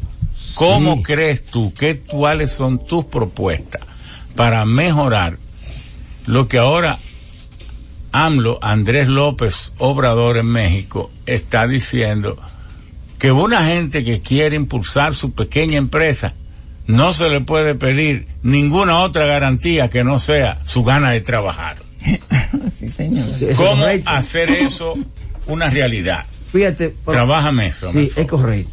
Pero también, que lo quiero desarrollar posteriormente, quiero decirte que en la República Dominicana se están manejando 69,000 millones de pesos, que lo está manejando un grupito arriba, en materia digital. Y por falta de conocimiento de los pequeños comerciantes, no tienen acceso a esa grandiosa cantidad de dinero que nosotros podemos tener acceso, siempre y cuando tengamos la responsabilidad como gremio de orientar a nuestro sector, que desconoce esa parte y no sabe nada de eso. Entonces, pero independientemente de eso, fíjense, la banca crediticia nacional está en manos de los grandes negocios, son los dueños de los bancos. En consecuencia, como decía el señor Roberto, es decir, las grandes corporaciones del país se cogieron las AFP y las ARS, que es donde el pueblo ahorra a través del sistema de la seguridad social. Entonces, esas grandes empresas son los dueños de los blancos, los que le pueden prestar a las MIPYMES. Correcto. Si no quieren que las MIPYMES funcionen, le ponen muchas exigencias y todas están ahogadas. Perfectamente. Estamos claros en ese punto y el pueblo dominicano sabe. Entonces, ¿cuál es la función de los gremios empresariales ante esa realidad? Enfrentar a sus sectores. Porque nosotros como de la MIPYME, tú dices. La MIPYME, por supuesto, porque también de la MIPYME, cuando tú la clasificas, eso bueno, según la ley 187-17, dice que una microempresa está entre 1 y 10 empleados. Una pequeña empresa está entre 11 y 50 empleados. Es decir, ya estamos hablando de una empresa con un poquito más de poder. Y una mediana empresa está entre 51 a 150. ¿De acuerdo? Hay otra modalidad en función económica, pero nosotros optamos por la parte del empleo, medida por el empleo, porque el empleo es lo que crea riqueza en los pueblos. Riqueza. Entonces, mídeme por el empleo, el crecimiento del país. No me lo mide en función de la parte económica. No los empleos del gobierno de las botellas, eso no crean empleo. No, el bienestar del empleado. Porque usted lo dijo claro, el Ministerio de Trabajo, pero el Ministerio del Empleo, porque entre un trabajo y un empleo hay una diferencia abismal. Pero es que es tan malo que es bueno que se llame el Ministerio del Trabajo. Del trabajo, porque un empleo, hay una serie de beneficios para el trabajador que no lo tiene un trabajo, es una acción que una persona realiza. Vamos a una pausa, porque este programa es dinámico, necesitamos también de fortalecer nuestro programa con los mensajes comerciales que tiene la empresa preparado a tales fines. Adelante. Están los sabios en la Z. Sigue los sabios en la Z. Bueno, vamos a pedirle a Díaz que redondee, porque Javier se quedó trunco en la presentación que hizo de cosmetología, para que entonces sigamos adelante. Bien, como le decía al pueblo dominicano, fíjense señora, un punto importante que yo quiero llamar a la atención de todo el comerciante, el hombre de empresa del país. La República Dominicana, aquí en nuestro país, con nuestras virtudes y nuestros defectos, hay 2.5 millones de tarjetas de créditos circulando en los bolsillos, en la cartera de cada uno de nosotros, y 3.9 millones de tarjetas de débitos. Significa que esa tarjeta, por ejemplo, en la parte local, la República Dominicana, en el mercado local, realizó el año pasado 16.800.000 operaciones con un resultado de ventas de 33.000 millones de pesos. Eso en la parte local. Entonces, en el mercado internacional... ¿Dónde tú quieres ir con eso? Porque no nos perdamos mucho número. Lo que yo quiero manifestarle al país es la gran cantidad de dinero que está circulando a través de la parte digital y que está siendo capitalizado por un grupito de cadenas de supermercados, cadenas de farmacias, cadenas de ferreterías, porque el pequeñito... ¿Cómo se relaciona eso con la MIPYME? Bueno, que las MIPYME tienen que buscar la forma de insertarse en el cobro digital para ser competitivo y poder... Bueno, esas son metas que ustedes tienen que trazarse como federaciones y confederaciones de las MIPYME. Seguro. Muy bien, vamos a pedirle a Javier que nos amplíe lo que él quería aclarar. Sí, quiero aprovechar la ocasión para decirle a usted y al país que el Centro MIPYME de la UAS ha trabajado con nosotros, con Apimeco, con un plan piloto, y los resultados son excelentes. Acabamos de graduarnos el pasado miércoles en la UAS de un diplomado sobre buena práctica y otras cosas más. Pero quiero aprovechar la ocasión para decirle a ustedes que ciertamente la cosmética del país ha estado como estos barrios importantes que nadie sabe dónde existen. Nosotros estamos creando la cooperativa Copimeco, y cuando fuimos al IDECO, pues nos sorprendimos que nunca ese sector había creado una cooperativa. Un sector que aporta tanto al país, pero que hay un grupito que lo absorbe todo. Entonces no es posible que sigamos así. Si ya vemos, si 1.500 microempresas de la cosmetología no tenemos financiamiento. ¿Qué están haciendo para organizarse y poder obtener financiamiento? Bueno, estamos siendo acompañados por el Centro MIPYME, que nos está ayudando, nos está educando, y hemos creado nuestra cooperativa para crear conciencia sobre lo que es conseguir financiamiento. Pero llamamos la atención de que nosotros podemos aportarle mucho al Producto Interno Bruto del país, siempre y cuando nos tomen en cuenta. Hay en este país más de 100.000 salones de belleza. Claro. Hay como 70.000 peluquerías.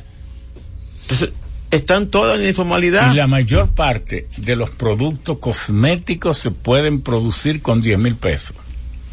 Oiga, con unos tanques de acero inoxidable, con unos agitadores de acero inoxidable, con unos dosificadores, sí, con una pequeña calderita para cuando se requiera calentamiento, elevación térmica, y con una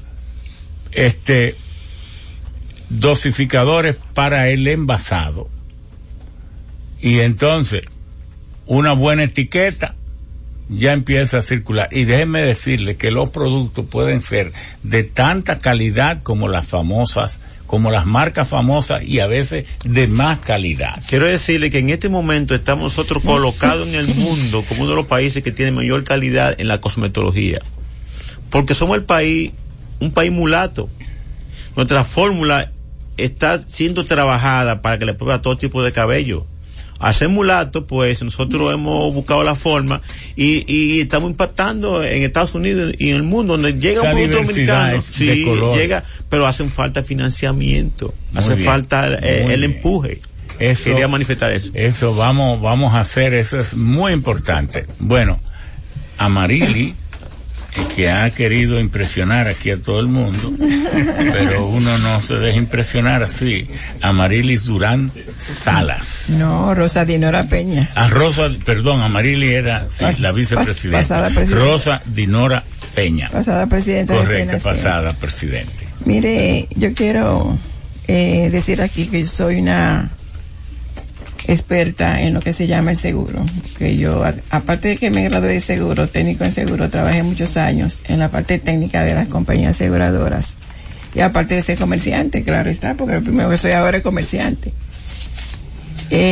Usted hizo un poquito de historia ahorita, dice que vivimos en el siglo XIX, pero yo lo voy a ayudar. Eso es la parte social, que vivimos en el siglo XIX.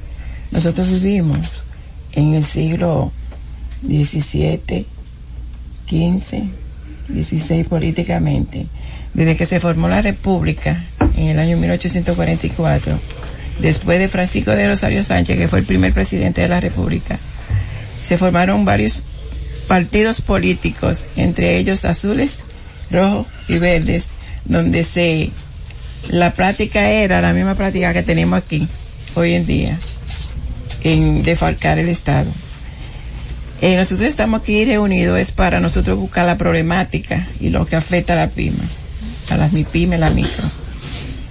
Cuando se dictó la ley de la seguridad social en el 2001, fue un plan piloto que se hizo a través de la región sur.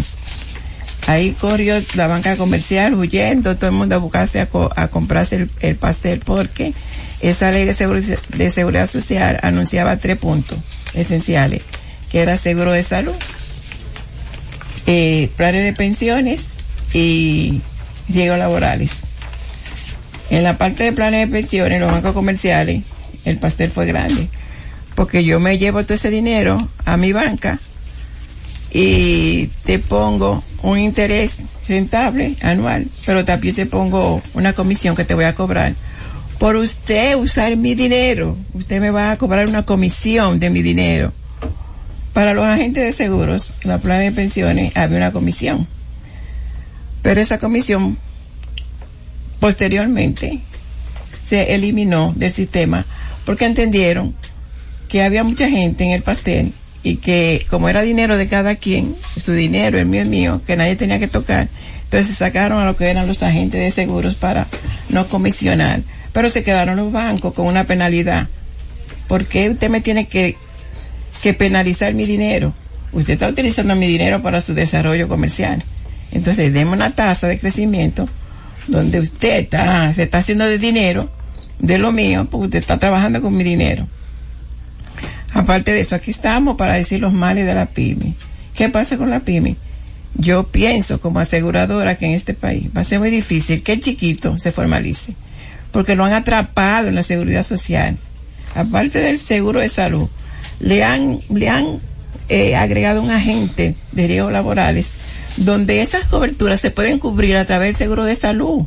Es una duplicidad de costos operacionales. No, todo eso, porque quienes sometimos el proyecto de la ley de seguridad social, es quien les habla. Yo sé. Fuimos nosotros. Entonces, fue una preocupación que teníamos, recogimos todas las leyes que habían y las sometimos. Y siendo presidente, creé por primera vez en la historia de la República Dominicana la Comisión Permanente de Seguridad Social. Y busqué a todos esos que participaron, Iván Rondón, Arimendi Díaz Santana, todos nosotros. Y entonces fuimos municipio por municipio. Ahora bien, nosotros habíamos puesto que por entrar el país tan tardío, porque el primer sistema de seguridad social lo creó Bismarck en 1882 en Alemania. Entonces, el segundo gran sistema se creó en el 1834 con el Social Security Act de Franklin Delano Roosevelt. Bueno, pero el país creó un intento tímido de seguridad social en 1946 con la Caja Dominicana de Seguridad Social, con el modelo Entonces, alemán. al nacer tan tarde, había una deuda social casi impagable. Entonces, quisimos dar 3 años para que al nacer el sistema fuera creciendo y se fueran eliminando las cesantía, todas esas cosas. Estados Unidos es muy fácil usted tener una empresa porque usted tiene un trabajador, puede tener 30 años más, usted le dice, mira, no venga mañana que ya tú cesaste, esto te debo, esto te pago. Y no tiene, porque es la seguridad social la que carga con todas las responsabilidades restantes. Las empresas no tienen fuerza para cargar con eso. Ahora, ese era mi tema. Eso hay que entenderlo y eso tiene que ser un pacto con responsabilidad que el único que lo puede hacer es el presidente de la República. Pero si los presidentes lo que quieren es quedarse, entonces ponerse en manos de las grandes empresas, asaltar el país, llenarlo de corrupción, de impunidad, robárselo todo, entonces ¿qué diablo van a resolver? Bueno, ese era mi 20 años y no han resuelto un solo problema del país. Yo alabo al que quiera votar por eso, porque está votando contra sí mismo. Pero esto hay que decirlo con responsabilidad, los problemas del país hay que enfrentarlos y muchos de ellos solo el presidente los puede enfrentar. Pero para enfrentarlos tiene que ser sin politiquería. Eso de la seguridad social es buscar los dirigentes obreros, las iglesias, todo el que tenga sentimiento por la gente. La sociedad civil, ustedes los micros, sentarlos ahí, vamos a resolver este problema. ¿Qué empresa puede cargar de que usted emplea a una gente y ya a los 2 años usted se tiene que ir, o al año y medio usted tiene que pagarle 27,000 y 30,000 pesos, si incluye el preaviso? Pero ¿y quién puede? Nadie. Entonces, esas cosas hay que plantearlas con responsabilidad. De lo contrario, tú tienes razón. Sin populismo. Sí, tengo razón. Tú tienes razón. Valientemente me he tenido que decir esto, pero es así. Hay que hacer una reforma a la ley. Urgente.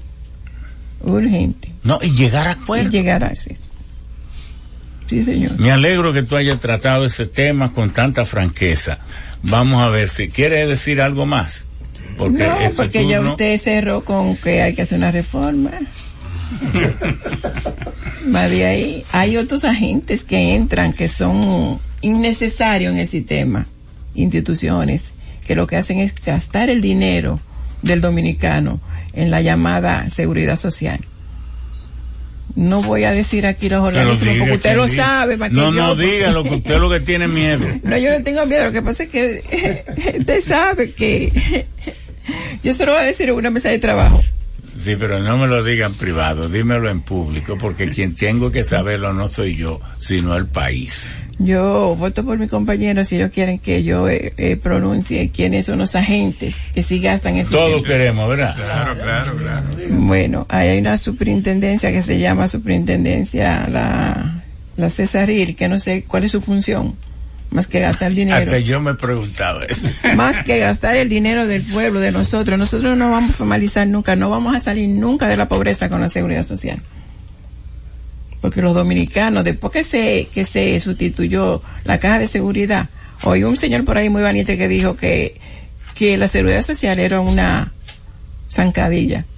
que era mejor poner el sistema de la caja de seguridad. Que no es verdad, que no es verdad tampoco, porque el sistema de la seguridad social, pero lo dijo con desconocimiento de causa, el único ahorro que tiene vocación de largo plazo y que puede ser a una tasa de interés tan razonable, que es el ahorro que puede financiar el desarrollo del país, que son los planes de pensiones.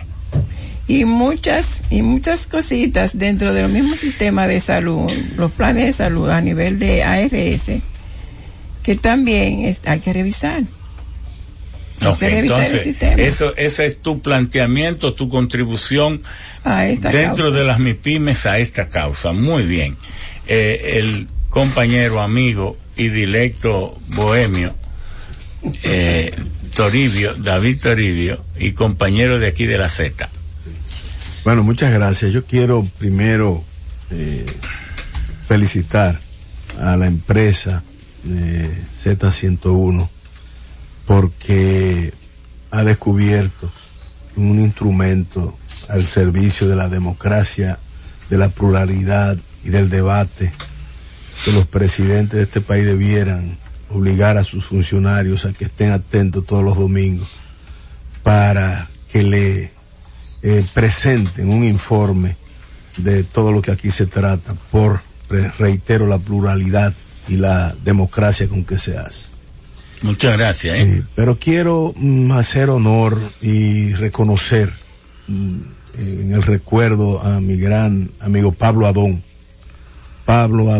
que fue nuestro gran amigo, sí, amigo y es diputado, ex diputado, presidente de la Comisión de Industria y Comercio en su momento, que trabajó mucho este tema con nosotros de el proyecto de ley de apoyo al sector de las MIPIMES, y que se coronó con la aprobación de la ley 488-08, que es donde tenemos que sencillamente sentarnos y explicarnos por qué esa ley no se cumple, que es el gran problema de nuestro país, la institucionalidad y la falta de cumplimiento de la ley. La ley, nosotros aquí estamos hablando de muchas cosas y todo está sencillamente en la ley sin cumplirse.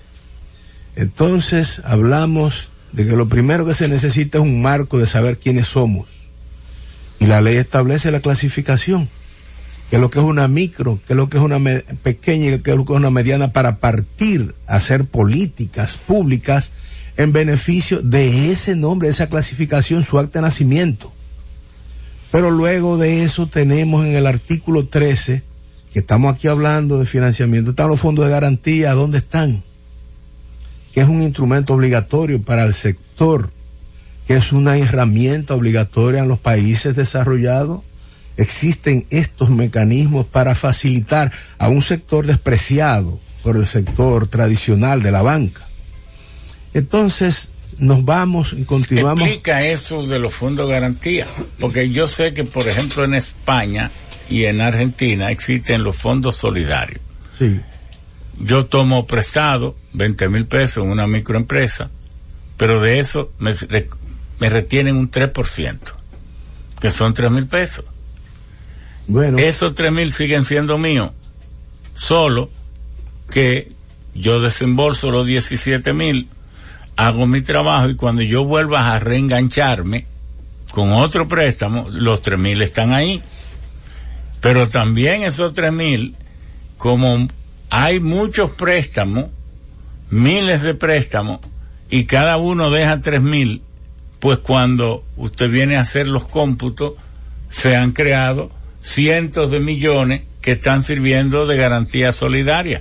¿Es eso? Bueno, tenemos en el Congreso, tenemos un intento de modalidad para precisamente identificar una modalidad parecida, que son los fondos, las garantías recíprocas, precisamente. Exacto. Que está y ha dado vuelta ya y ha perimido y se ha vuelto a introducir. Y también están los fondos de garantías mobiliarias que hasta ahora los microempresarios, los pequeños empresarios no han podido utilizar sus equipos y maquinarias como garantías, y esto otra limitación. Pero volviendo a lo que explicaba del fondo de garantía, sencillamente es un instrumento que el gobierno aporta los fondos para que a los micro pequeños empresarios la banca comercial pueda, en nombre de las garantías que el gobierno ofrece, facilitarle financiamiento. Eso está ahí dando vueltas y no se ha cumplido. El artículo 23 no se ha aprobado. No se ha cumplido porque está en la ley. Está en la ley. El artículo 13 de la ley establece los fondos de garantía y no se ha cumplido, no es que no se ha aprobado, no se ha cumplido con eso. Todas esas vueltas que se dan y todos esos maquillajes que se dan. ¿A quién perjudica? Totalmente al sector de las micro y pequeñas empresas principalmente. ¿A quién beneficia que no se cumpla? Bueno, yo sinceramente, en términos políticos, creo que es una desafortunada decisión del gobierno, porque con esto lo que genera es este crecimiento que hace 5 años, la informalidad en los últimos 5 años, la informalidad ha crecido un 12%. Eso es lo que nos empuja. Es decir, un olvido lamentable. Un olvido lamentable e imperdonable. Que presta demasiada atención a Diandino y sus 34 empresas, a Manuel Estrella, a fulanito, a menganito, a los que le legitiman su vagabundería con informes falsos, todo eso. Yo lo voy a decir con claridad. Es extraño y imperdonable que el Comité Nacional de Salario, que es donde se va lamentablemente a discutir cada 2 años los salarios, no tiene un representante del 99.3 de lo que es del tejido empresarial, que son las MIPYME. Sin embargo, tiene un representante de la gran empresa, que es el 1.8 de, y eso hay que celebrarlo. Pero bien, el artículo 23 de esa ley 488-08 habla de la seguridad social y establece que se creará un mecanismo y un sistema de acuerdo a las posibilidades de ese sector. No hay esa proporcionalidad, al extremo de que ya nuestro amigo Henry Sadalá ha tenido que declarar que ya están emigrando de nuevo empresas que se habían formalizado. Están regresando a la informalidad. Pero es que la seguridad social es inalienable. Eso es un derecho humano y tiene que existir por obligación.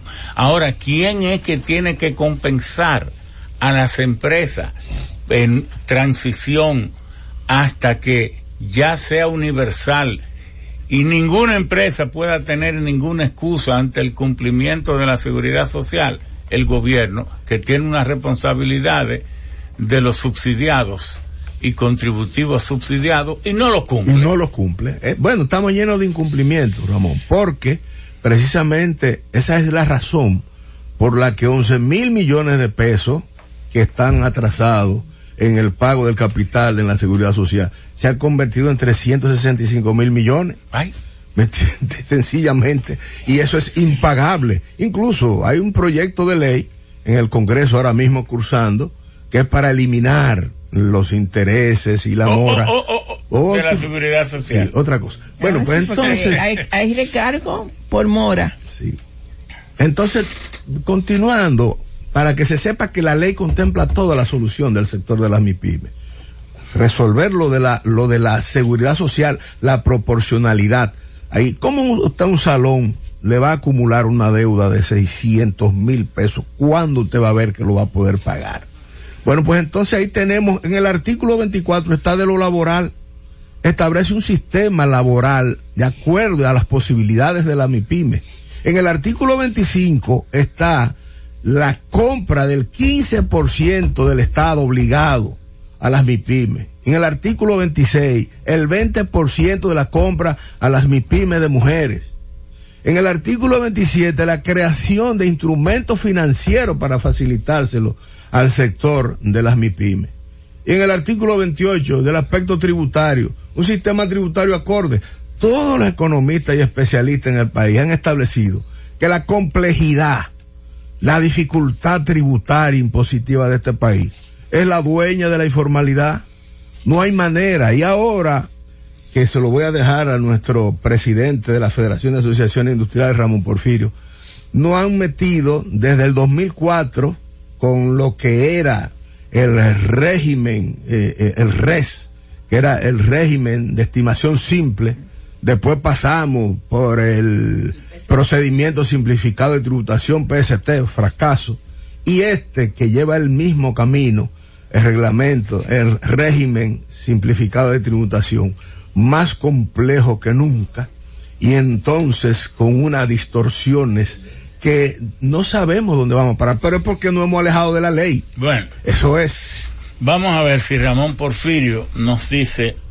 Ramón Porfirio viene de la Federación de Asociaciones Industriales, que también, si es por cantidad de asociaciones y federaciones, esto es un triunfo total, pero si es por logro, estamos muy cuesta arriba. Hay que hacer una exhortación también para que no exista tanta atomización en el liderazgo, porque eso debilita mucho.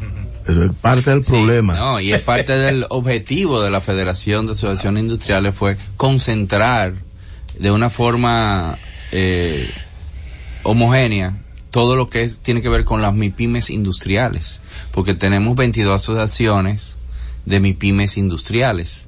Entonces nosotros como Federación de Asociaciones Industriales lo que hacemos es que tratamos de todos esos intereses está comunes. Bien que existan por área de especialidad. Correcto. Pero entonces deben unirse. Sí, como los intereses de todos los sectores industriales y productivos nacionales son similares, ¿ok? Tenemos los mismos problemas. Vamos, entra tú, dinos, por favor, cuáles son los 3 problemas fundamentales que tú ves de tu asociación, de las empresas de tu asociación. Mira, el principal problema que tenemos nosotros en el sector MIPYME completo, y eso agrupa a las industrias, es el desacato constante a todas las leyes existentes que ya han creado y han instrumentado algún tipo de facilidad o beneficio para las micro, pequeñas y medianas empresas. Al comienzo del programa se hablaba del viceministerio MIPYME. El viceministerio MIPYME ha creado cualquier... Me perdí. El desacato constante a todas las leyes que tienen que ver con las micro, pequeñas y medianas empresas. ¿De parte de quién? ¿Del mismo? De parte del gobierno, de parte de los funcionarios, de los ministros, de los directores generales y de los directivos de instituciones descentralizadas. En la cabeza, el presidente... Como las MIPYMES son pequeñas y débiles, sí, no les interesa cumplirles. Sin embargo, si tú te traduces eso, que son 1.900.000 y cada una dependen 2 o 3 personas de una familia, cuando tú traduces eso en votantes, que estamos en elecciones, estamos de moda, de repente puede ser que sea muy importante porque somos 3 millones. No, pero parece que aquí la gente no sabe votar y vota por su propio verdugo. Correcto. Entonces, ¿qué sucede? Desde el Poder Ejecutivo se han emanado una cantidad de iniciativas legales, de leyes, se han promulgado cualquier cantidad de decretos.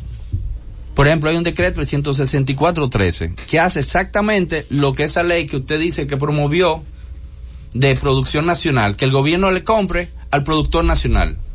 Siempre y cuando haya bienes de producción nacional, bienes o servicios de precios semejantes y de calidad equiparable. Es decir, que no era una arbitrariedad, es decir, cómprelo producción nacional. No, es que vamos a ver si las tropas norteamericanas usan botas hechas con pieles chinas y de qué sé yo qué yo cuándo.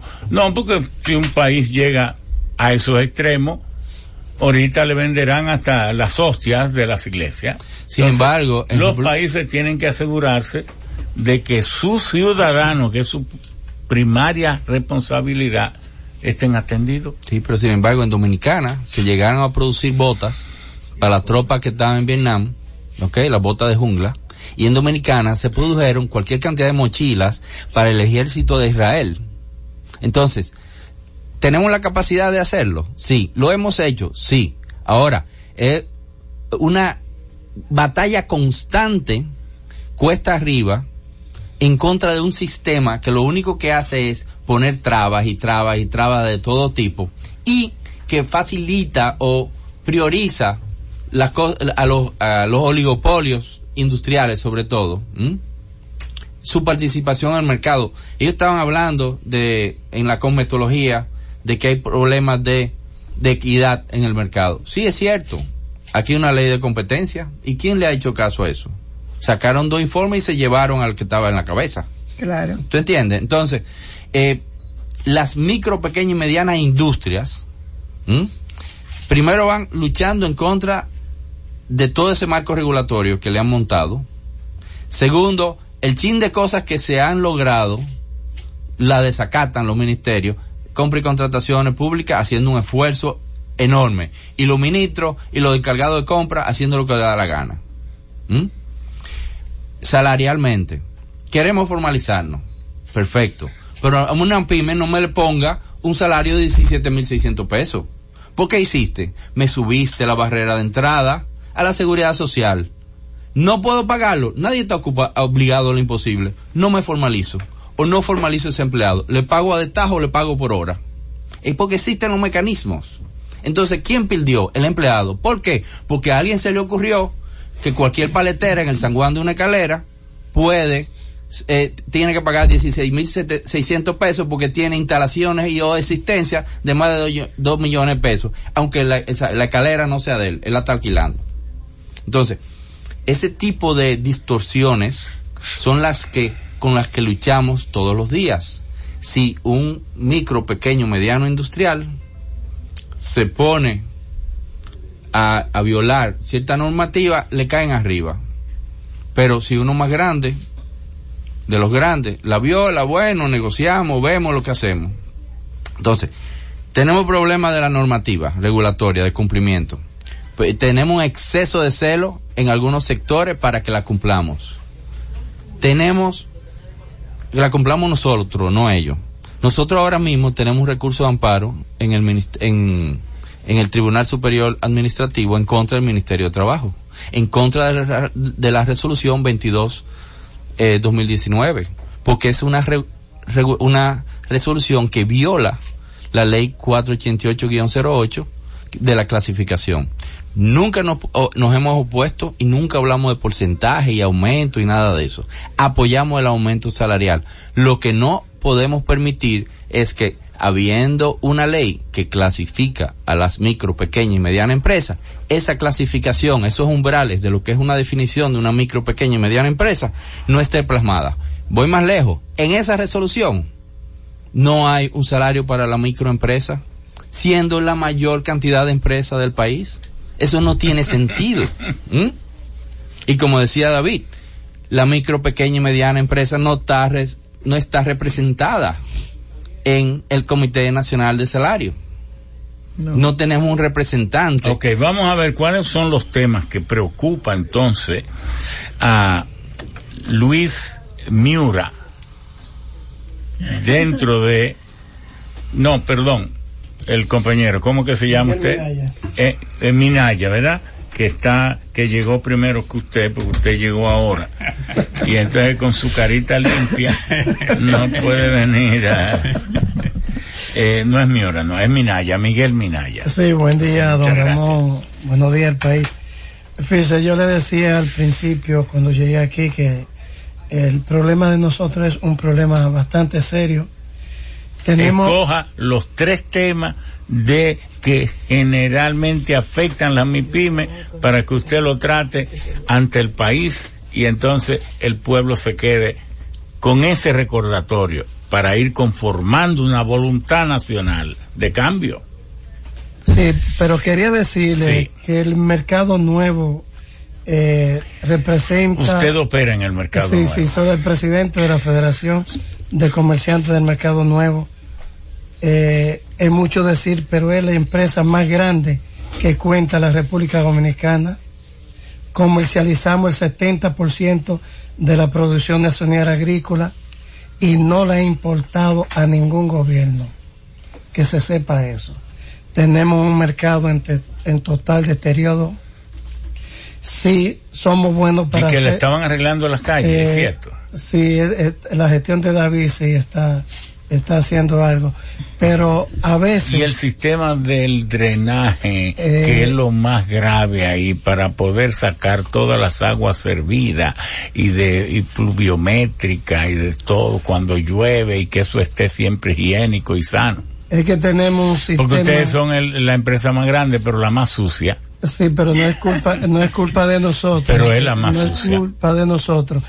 Es bueno que usted tome ese tema del drenaje. Tenemos un drenaje del año 1973. O antes, o cuando inauguraron es bueno recordar de que... Si hay que deshacerse de esos teléfonos que a veces son cobradores. Sí, es bueno recordarle, don Ramón, que es cierto, tenemos un deterioro no en el drenaje, en todo. Entonces, somos buenos para hacerle el dinero. Yo le voy a decir brevemente, el problema en el drenaje, serio, problema vial, y un sobredimensionamiento, demasiado pequeñitas empresas en unos espacios que parecen uno encima de otro. El mercado nuevo se inauguró en el año 1973 para una población de 800. No, pero usted me está hablando del mercado nuevo. De la Duarte. El de la allá. De la Duarte. Pero eso se inauguró en los 60. No, 73. Y tenemos una población ahora por encima. Pero digo, ese mercado está funcionando ahí desde los años 60. Sí, pero como mercado nuevo, fuimos a la 38, la Máximo Gómez, y en el 73 regresamos, fue el gobierno del doctor Balaguer que lo inauguró. Ah, bueno, pero yo recuerdo que yo era niño, vivía por ahí. El mercado nuevo. El mercado. Entonces lo que quiero decirle, don Ramón, y al país, que somos buenos para hacerle los productos dinero, para que ustedes tengan una idea de lo que es el mercado nuevo. Recibe alrededor de 25,000 camiones al mes, y no hay un miembro de la DGC. No, pero no solo eso. Óigame. Que yo produzco ajíes y se lo vendo a usted de ahí. Le hagamos el dinero ahí. Y siempre, un día me decían los muchachos, mire, no podemos ir a veces yo lo mandaba. Decía, pero es que nosotros no podemos ir solos. Digo, porque tiene que ir uno atrás, si no se desaparecen los bultos. En lo que entra el camioncito, la camioneta, y va a su destino, le llevan todo. Así es. Eso es imposible, eso no puede ser. Otra cosa, don Ramón, que los gobiernos... Pero usted oye que eso pasa en las empresas suyas. Sí, todos los gobiernos. Todos los gobiernos dicen que el mercado nuevo, eso es jurisdicción de la alcaldía del distrito, pero más sin embargo, de las 30 provincias del país, le comercializamos su producto. Entonces, no es un tema exclusivo del alcalde del distrito, sea el que sea, sino es un problema del gobierno central, de que los productos lleguen en mejores calidad, de que se acondicione ese sistema de mercado. Yo decía que el sistema del mercado en la República Dominicana es un sistema que da vergüenza para la República Dominicana, y debo de decirlo responsablemente. Los gobiernos no le importan los mercados, pero oye, qué cosa de la vida, todo lo que ustedes consumen, todo lo que consumen en los supermercados pasa por el mercado nuevo. El presidente de manera que Merca Santo Domingo, eso no pudo. El presidente Hipólito Mejía, un proyecto del Merca Santo Domingo, y los gobiernos que han pasado después de Hipólito Mejía no han sido capaces de cumplir con la parte que es la remodelación de ese mercado para que quede como un mercado secundario minorista, y los mayoristas ir al Merca Santo Domingo. El Merca Santo Domingo ahora mismo está funcionando un solo pabellón, que es el sitial de productores, donde ese no es el rol del Mercado de Santo Domingo para el detalle. Yo fui los otros días creyendo que eso había prosperado. Bueno, y cuando yo fui, en una sola de las callecitas del Mercado Nuevo, hay más actividades que lo que hay ahí. Así es. Es una cosa, parece un cementerio olvidado. Bueno, porque no existe la política de readecuar el Mercado Nuevo.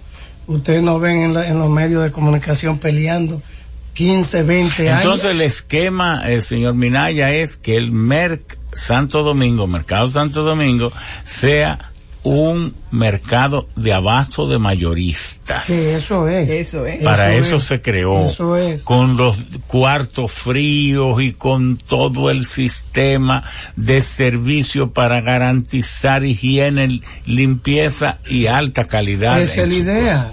Y entonces que el Mercado Nuevo, el de ustedes, sea de minorista, donde vaya el dueño de un ventorrillo con su cosita, comprarlo los 5,000 pesos, los 2,000, y entonces se lo lleva y lo distribuye. Usted sabe que el Mercado Nuevo juega un rol social. Claro. Un producto que usted compra en el supermercado X, por ejemplo, la yautía blanca, por poner un ejemplo, en el supermercado X está costando 79 pesos. En el Mercado Nuevo les cuesta 32 pesos. O sea, la importancia que tiene el Mercado Nuevo. Cuando nosotros vinimos de Monte Plata, vivíamos por ahí cerca del mercado.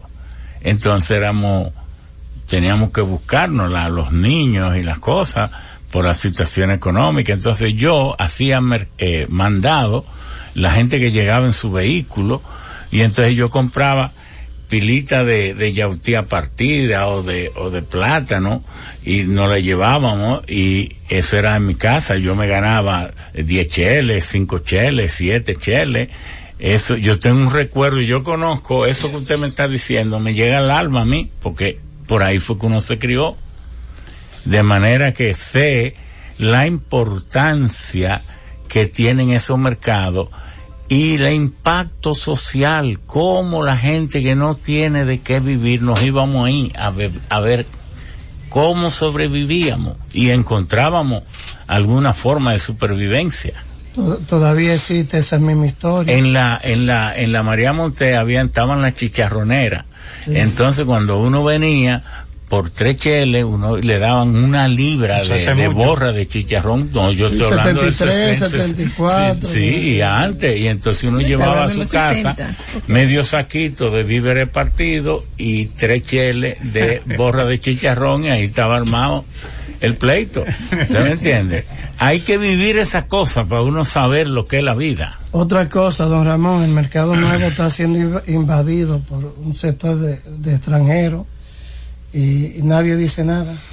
Ahora mismo, pues yo creí que era tú que lo mandabas. Ahora mismo hay más extranjeros que comerciantes. Diga haitiano. Bueno, porque ahí no están los venezolanos, como usted dice, extranjeros. Hay venezolanos, y los chinos. Y lo peor con los productos en el suelo. O sea, que sí. Dice no, pero lo grave es que la gente los compra, porque está bien que el vendedor no tenga higiene, pero lo que es grave es que el comprador no tenga tampoco. Recuérdese que usted compre lo que usted se va a comer del suelo. Hay que revisar desde la producción hasta los productos que llegan al mercado, porque desde la producción, todos esos productos en esos camiones ya vienen maltratados. Bueno, vamos a una pausa porque me había olvidado de Remigio.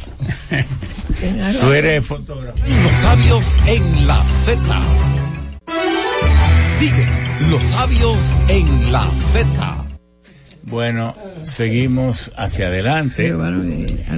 Queremos decir, hasta que el pueblo dominicano no cambie su ordenamiento jurídico, la corrupción va a ser poco menos que imposible de combatir. ¿Por qué? ¿Dónde es que se aprueban cualquier proyecto que vaya a entrar al flujo del presupuesto del próximo año o de un presupuesto de un año cualquiera? ¿Quién es que lo aprueba? El presidente. Pero, ¿quién es que ordena que se diseñe y se le haga un presupuesto? El presidente, o por lo menos el ministro de Economía, Planificación y Desarrollo. Pero entonces, ¿quién es que convoca el Consejo de Ministros? El presidente. ¿Qué aprueba el Consejo de Ministros? Los proyectos que van a ser incluidos en el presupuesto mismo, porque es la ley económica que gobierna cada año el país. ¿Quién es que aprueba todo eso? El presidente. ¿Quién es que lo firma sin cuya firma no es válido? El presidente. Si hay convenios, tratados o préstamos que negociar, ¿quién es que tiene que autorizar que se negocie? El presidente. Para poder firmarlo, ¿quién es que tiene que emitir un poder firmado con su puño y letra a un funcionario para que lo firme? El presidente. Entonces, para que luego se conozca en el Congreso que solo puede aprobarlo o rechazarlo, no lo puede modificar. El Congreso no puede llamar a ningún banco ni a ningún prestamista, mire, vamos a cambiarle esto, no puede, porque le está prohibido por la Constitución. Entonces, ¿quién es que envía los tratados, el presupuesto o los préstamos o las emisiones de bonos al Congreso? El presidente, pero no de boca, con su puño y letra. ¿Y cuál es la función del Congreso? ¿Aprobarlo o rechazarlo? Entonces, si hay sobrevaluación, sobrecostos, si hay corrupción, si hay dinero que pueda permitir hasta el soborno, ¿quién fue que lo aprobó? El presidente. Entonces hay que concluir que cuando en el Congreso se pueda circular 2 millones, 5 millones, 150 millones, en el Palacio deben haberse robado 500.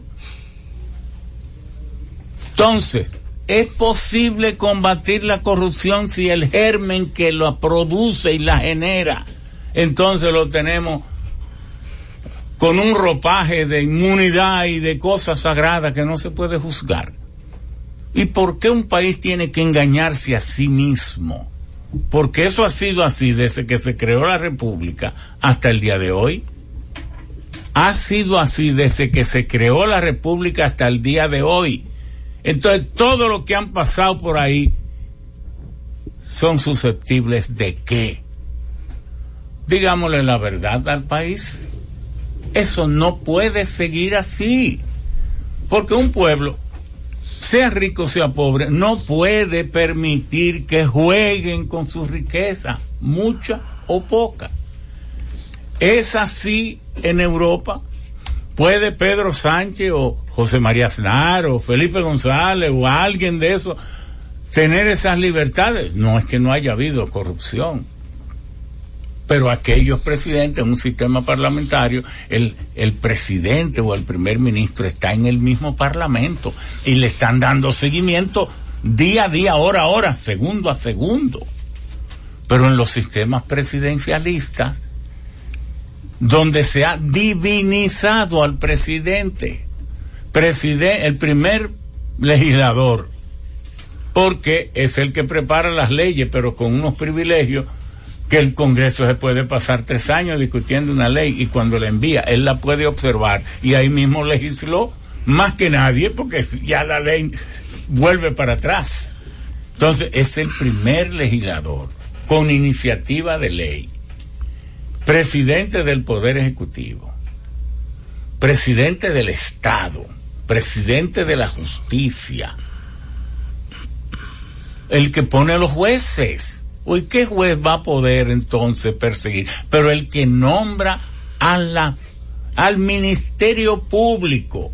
Hay que concluir que este es un país que está esclavizado a la figura del presidente y eso no puede ser.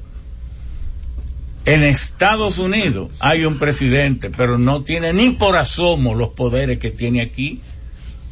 porque el de aquí, Dios en la tierra se ve chiquito ante el presidente de aquí. Dios mandará mucho en el cielo, pero aquí no. Entonces, este país hay que humanizarlo, hacer lo que entre a su propia legalidad, pero cambiando esa figura que le hace daño, terrible daño al país. Amén. Eso hay que meditarlo, pero todos los partidos, yo no estoy hablando en contra de este ni de aquel, es lo que vendrán. Si no se cambia eso, el que venga, aunque sea del PRM, que es mi partido, va a ser esa figura sagrada y divina. ¿Y a qué viene? A acabar con todos nosotros, con nuestro dinerito. Eso no es correcto. Eso hay que cambiarlo, que sea una figura que si robó, vaya preso. No. Si lo hizo bien, se le felicita. Una gente que camine, que corra por la calle, humano de carne y hueso. Porque si no, seguirán las cosas como hasta aquí no ha habido año tras año. Y a los pocos intentos que ha habido, el de Ulises Francisco Espaillá, el de Juan Bosch, el mismo don Antonio, que fue uno de los hombres más nobles, pero miren cómo terminó. Otro hombre noble, porque yo estuve ahí, vi lo que hice, el Salvador Jorge Blanco, pero se volvió un problema contra sí mismo, y miren cómo terminó. Lamentablemente, el gobierno que tomó las medidas más serias que se han tomado en materia económica en este país, y que por eso luego pudieron desarrollarse los sectores. Bueno, seguimos. Tenemos también con nosotros a Manuel Horacio Acosta Aquino, quien es director general de FENACER y es presidente de la Unión de Comerciantes y Empresarios de la región sur. Lo felicitamos que está con nosotros, pero ahora le toca el turno a Luis Miura, quien es etiquetas adhesivas. Él tiene una empresa llamada de etiquetas adhesivas y enrollos de arte y cine. Bueno, y vicepresidente de Codo Pyme. Y vicepresidente de Codo Pyme. Bueno, adelante. Muy bien, gracias.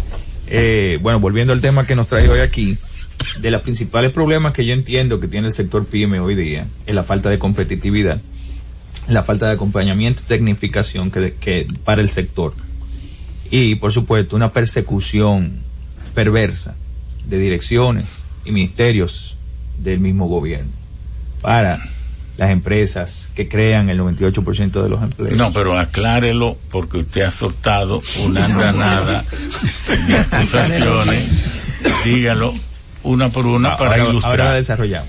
La falta de competitividad que el sector tiene en el país es clara, y hay una dirección de competitividad que cuando formó su consejo ni siquiera nos tomó en cuenta, pues no hay un solo representante de las pymes en ese consejo, y quienes están pues han estado siempre, y yo veo que la competitividad del país por lo menos para el sector no crece, porque no se conoce, no hay conocimiento de causa, no se conoce a lo interno, lo que las pymes tienen que hacer para sobrevivir todos los días. Hay muchas empresas que son competitivas, como usted dijo ahorita, y que tienen productos de calidad y que compiten con cualquier país del mundo, incluso con potencias. El dominicano es muy acucioso y es muy fajador. Bueno, si el gobierno tiene un presupuesto de 960,000 millones, de eso, como el 30% es préstamo, entonces estamos hablando que deberá ser un recursos nacionales como del orden de los 600,000 millones. Entre compra de bienes y servicios debe comprar cerca del 30%. Entonces hablamos de unos 300,000 millones con proyectos y todo. Si le compraran el 15% a las MIPYME solo, serían 50,000 millones. Se lo compran. No, lo que pasa es que bueno, ellos dicen que sí, porque ellos tienen su MIPYME preferida. Entonces, aún en la MIPYME ellos tienen su propia MIPYME y a ustedes le dan patadas. Claro, así es. Qué pena. Es lamentable. Pero nosotros entendemos que eso puede revertirse muy fácilmente. Una vez incluso en el primer gobierno del presidente actual, se hizo un programa, se llamaba Más Pymes, que lo vimos, lo saludamos y lo vimos muy bien, porque realmente estaba haciendo lo que se tenía que hacer. Al principio. Era un acompañamiento técnico a las pymes, identificaban los problemas que tenían y trabajaban con consultores para arreglar esos problemas y impulsarlos por el buen camino. Bueno, pues ese programa se perdió. Ahí hubo un problema de uso de presupuesto inadecuado y más nunca pudimos volver a tener ese programa. Minaya, tú sabes, Miura, tú sabes que yo estoy convencido de que el gobierno dominicano necesita de una especie de funcionario que no tiene que ser de alto nivel, sino facilitador acompañante. Hace 4 días, yo escuché de aquí mismo, en el programa de mediodía de Robertico, una señora que vino y dijo que le ayudaran para que le entreguen su cédula, su acta de nacimiento. Entonces Robertico le dice, dice, sí, yo tengo, mi padre murieron, yo misma tuve que declararme, después eso ha ido por un proceso, me dijeron que eso estaba mal hecho, bueno. ¿Y qué edad tiene? Bueno, ella tenía como 40, casi 50 años, pero tiene 15 nietos. Y ella dice, el problema es que, entonces yo tengo 15 nietos. Entonces dice Robertico, sí, pero ¿en qué influye eso? Porque los nietos suyos han sido declarados por sus hijos. Le dice, no, ninguno está declarado, porque es que mis hijos tampoco están declarados, porque si yo no tengo declaración, entonces yo caí en cuenta. Pero es el Estado el que debe estar más necesitado, urgido y consciente de que a esa señora hay que resolverle su problema. No es tanto a ella, porque ella está casi finalizando a la rapidez de la vida de los pobres. No, es el Estado que debe ser consciente para asignarle un funcionario que tome a esa señora de la mano hasta resolverle su problema, porque fíjese, don Manuel, como hay 50 gente envueltos, 50 o 100, porque tiene 15 nietos, pero tiene como 8 hijos, qué sé yo. Entonces los esposos, ¿cómo hay 12, 14, 15 familias detenidas en su desarrollo por la falta de un funcionario que le acompañe pero no que salga de ella dando viaje, a lo mejor sin los recursos, no, es que la vayan a buscar. Mire, nosotros nos enteramos de ese problema suyo y tenemos que resolverlo, porque es el problema suyo, de todos sus hijos y de todos sus nietos y de lo que sigan teniendo, porque si no se resuelve, ¿cómo resolvemos eso? ¿Sabe que las pymes tienen ese mismo problema? No, pero por eso te lo menciono, que ustedes deben tener también ese funcionario facilitador. Si una pyme quiere buscar un préstamo, por ejemplo, hoy día, o quiere simplemente buscar una certificación para hacerse proveedor del Estado, incluso, que debería ser fácil, no se puede, porque cuando no es que se le venció el IPI, se le venció el registro mercantil, o se le venció, o tiene una inconsistencia en la DGI, que eso es casi el 100% de las empresas, y eso no permite sacar una certificación para él. Y tú tienes que el cheque está hecho, pero no te lo pueden entregar si tú no resuelves. Burocratizado el asunto. No, lo grande es que cuando uno va y deposita los documentos, se pierden. Y de aquí a que vuelvan a aparecer, ya se han vencido 2 de las certificaciones, y se vuelve una bola de nieve interminable. Oye, pero ojalá no se estuviesen escuchando. Oye, Miura, tú has puesto el dedo en la llaga. Yo creo que yo me sentiría feliz si solo ese problema se enfrenta, se encara el problema de que las instituciones entiendan que cuando una MIPYME tiene un problema, no es la MIPYME que tiene, es que debería tener facilitadores. Mire, usted tiene esa empresa asignada hasta que no la resuelve, y entonces que le asignen a esos facilitadores un número de empresas por semana.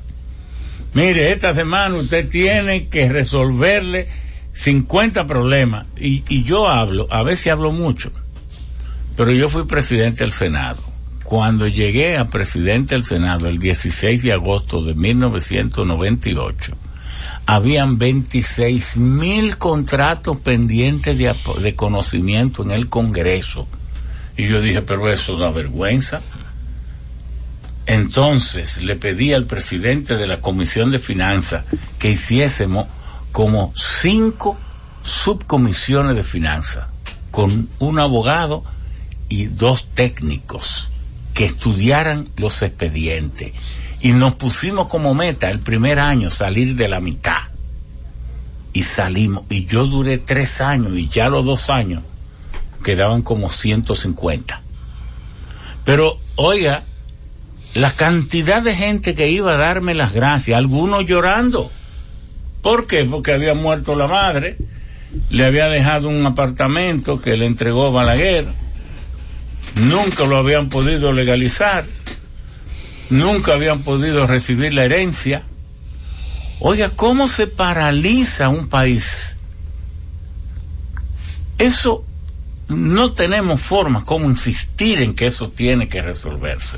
Y es tan fácil, o yo lo veo tan fácil ahora mismo, porque tenemos una república digital ahí, que supuestamente está todos los ministerios, todas las direcciones entrelazadas, pero uno va al Ministerio de Trabajo mañana, y de una vez, si va un empleado a buscar información impositiva para el tema bonificación, le imprimen lo que tiene la DGI de una vez.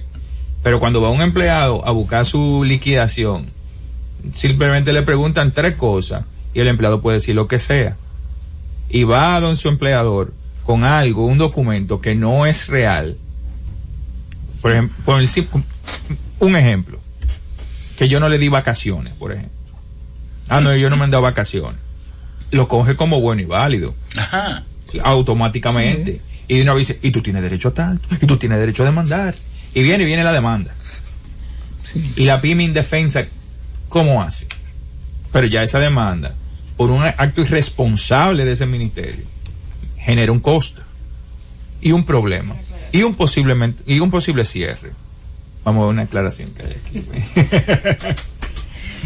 Es importante establecer que el Ministerio de Trabajo solamente tiene facultad informativa, no facultad de decisión respecto de no es vinculante. No es vinculante.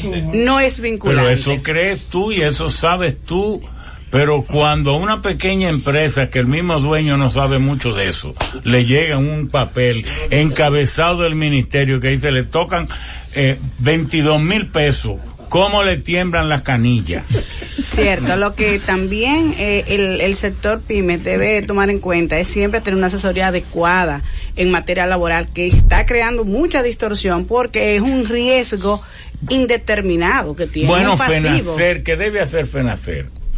Crear una aplicación virtual para que cualquier microempresario, con coger su teléfono, dar un clic, entre a esa página de FENACER y le expliquen todo, o tenga acceso a una persona que le dé asistencia. Se lo suelto, vamos a hacerlo. Pero es tan fácil poder ¿Lo vamos a hacer o no? Sí, claro. Cuando llamaría la cabeza. Yo quiero que saquemos algo de esta reunión tan hermosa y tan útil. La doctora Marilis. En una nube, en una misma página del ministerio, es tan fácil poder crear una planilla donde un microempresario tenga acceso a poder simplemente plasmar los datos y llevar un registro de que el día de mañana se presente un problema como este, tenga cómo verificarlo automáticamente. Pero mire, acaban de llegar, dentro de un ratito ustedes van a saborear la pizza Italia Express, que está aquí en Honduras, en la Correa y Cidrón,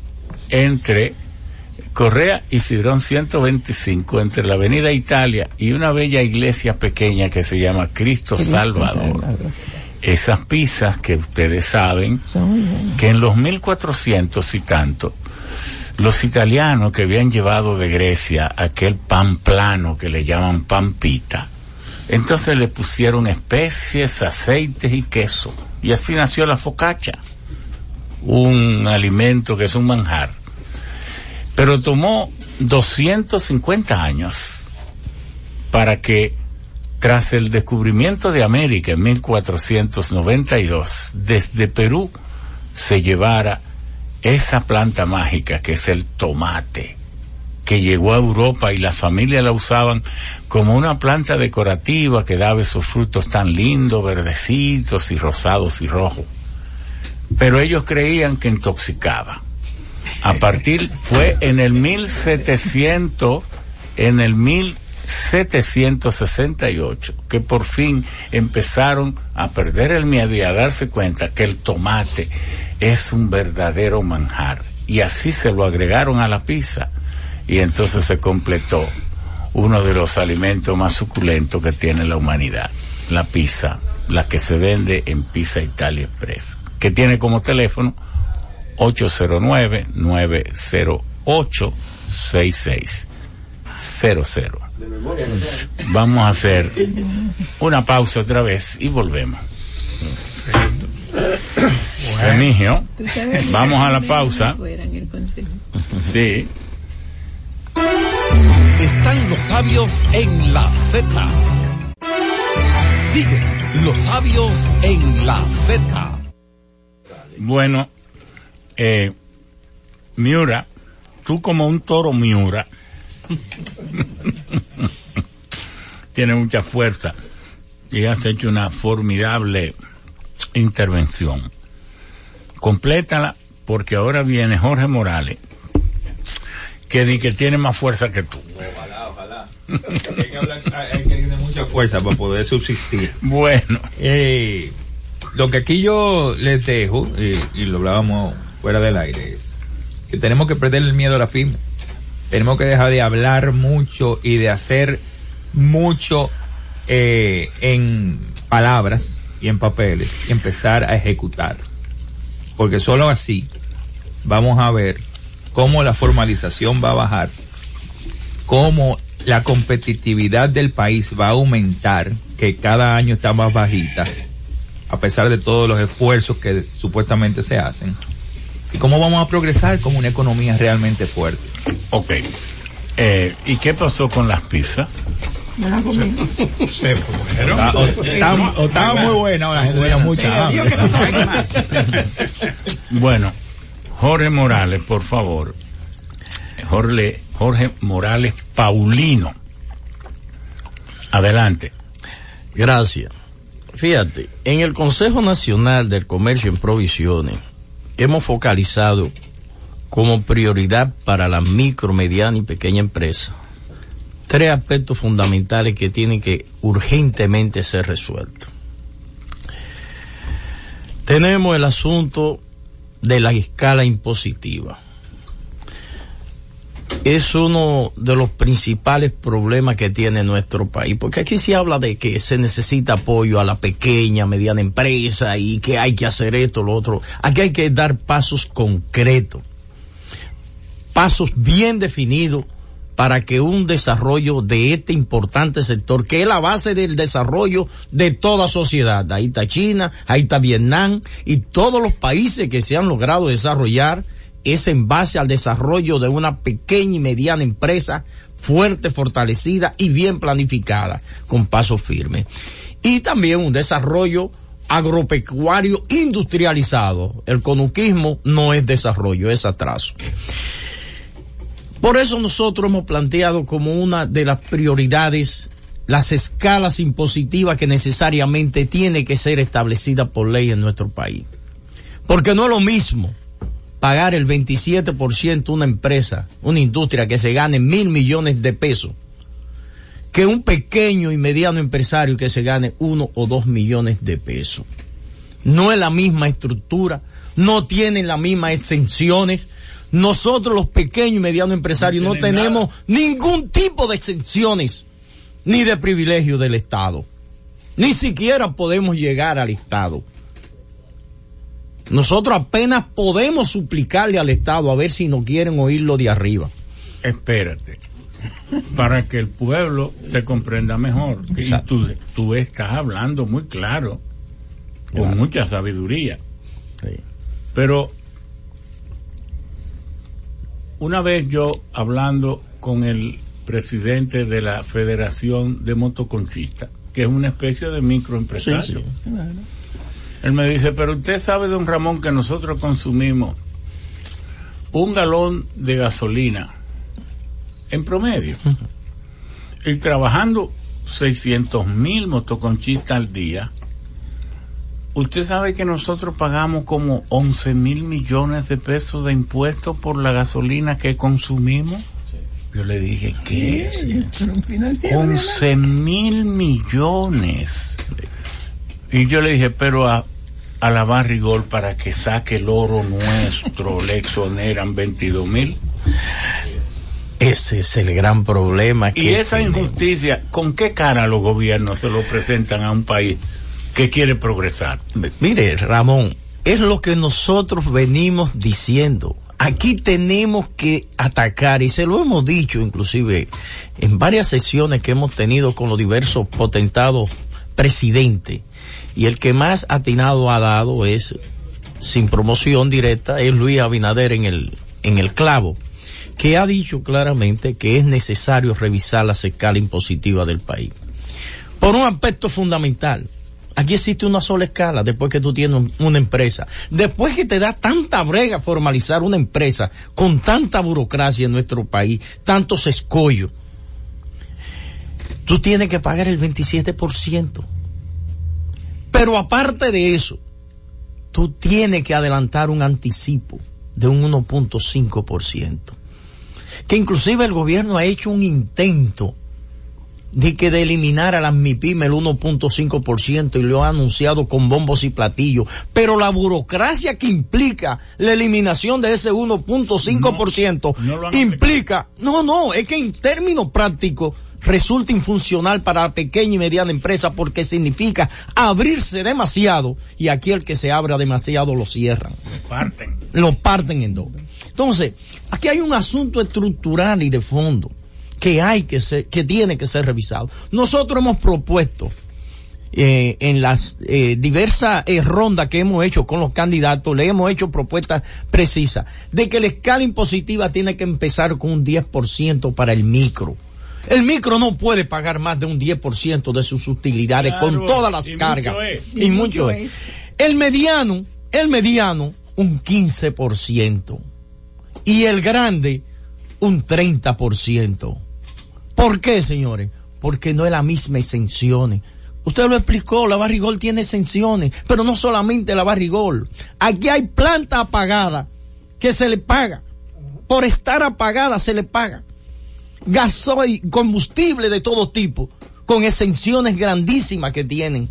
Privilegios. Nosotros hemos dicho que aquí hay que revisar, por ejemplo, la ley de concesionarios. Bueno, tenemos que hacer otro programa. Y quiero que me lo prometan, porque han quedado demasiados temas. Tenemos que terminar a las 10, faltan 3 exponentes. Falta Rosario, Luis, falta Manuel, y entonces el presidente que tiene que cerrar. Ramón, nada más una breve puntualidad, breve.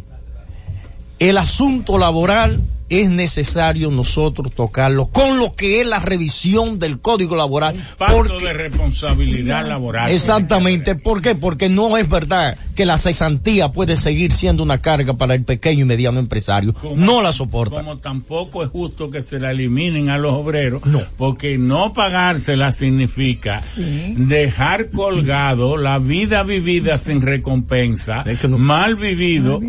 Entonces, el Estado tiene que responsabilizarse de eso, y no hay otra salida con la emisión de un fondo que se alimente por bonos a 40 o 50 años, porque esa es la única salida que hay aquí en el país. Así es. Adelante, Rosario. Yo solamente, querido amigo, usted sabe gracias, que gracias, agradecerle respeto. Gracias, muchas gracias, agradecerle, ingeniero, a esta empresa, a usted, bienvenido, que ha creado, verdad, este espacio tan democrático, verdad, para todos los dominicanos, aquí y allá. ese programa especial nuevo que usted está proponiendo, que debe incluir sin duda la producción agropecuaria, la distribución de los alimentos, la seguridad alimentaria completa vista desde el punto de vista del comercio mayorista, del comercio detallista y de los productores agropecuarios. Entonces ese programa hay que hacerlo porque ahí hay muchas, como dicen ahora los comunicadores, muchas aristas que hoy obviamente no vamos a tener tiempo de tratar. Y que yo sé que Jorge vino preparado para eso, Minaya vino preparado para eso, vinimos preparados para tratar esos temas, y solamente voy a dar una pincelada, muy breve. El presidente Danilo Medina. Que nos comuniquemos lunes y martes a ver si el próximo domingo completamos este programa. Correcto. Sí. Porque es que han quedado demasiados temas fundamentales, porque no hemos tocado el tema tecnológico. Sí, Sin tecnología usted lo que anda es dando tumbo en las tinieblas de la ignorancia. Y el foro de FENACER. El foro de FENACER. No, todavía usted no es su turno. Solamente, no, espérese. Que es una pincelada solamente, que el tiempo se nos va. Es una pincelada. El presidente Danilo Medina se comprometió con el sector comercio organizado. Eso es suyo. Y les dijo, como presidente electo, les garantizo que no tendrán menos de lo que tienen ahora como comercio organizado. Y lo que hizo el 11 de septiembre del 2012, con menos de un mes, fue crear el decreto 569-12 que enajenó al sector comercio organizado de toda la posibilidad de participar en la distribución de alimentos, como lo hacía por años. Entonces de eso vamos a hablar y vamos a profundizar en el próximo programa, porque hay que decir todas las cosas como son. Me alegra eso, vamos, don Manuel. Sí, fíjese, ingeniero, usted hizo una sugerencia importantísima cuando estaba hablando sobre los problemas que afectan a la MIPYMES, de que se crea una plataforma virtual para que los comerciantes y empresarios realmente llamen y presenten los problemas de los cuales ellos son afectados naturalmente.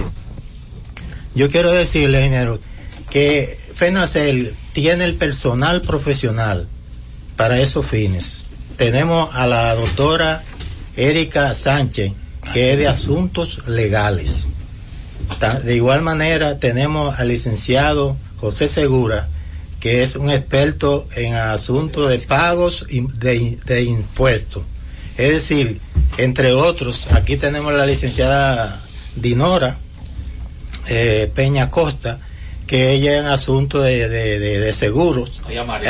Aquí tenemos al licenciado Ricardo Rosario, a la doctora Marilis Durán, a la doctora, está ligado, un experto en los medios de comunicación, que dirige el periódico FENACER, un programa también, revista del comercio.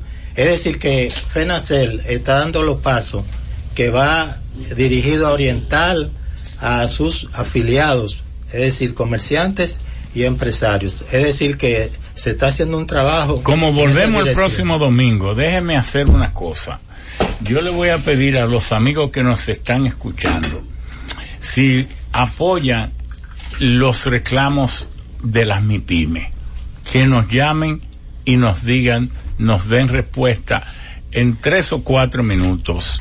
Si usted ha comprendido, apoya los reclamos de la MIPYME, porque las MIPYMES son la base de la economía del país. Si no hay prosperidad en las MIPYME, este país solo será una sociedad de economía de mayor concentración cada día.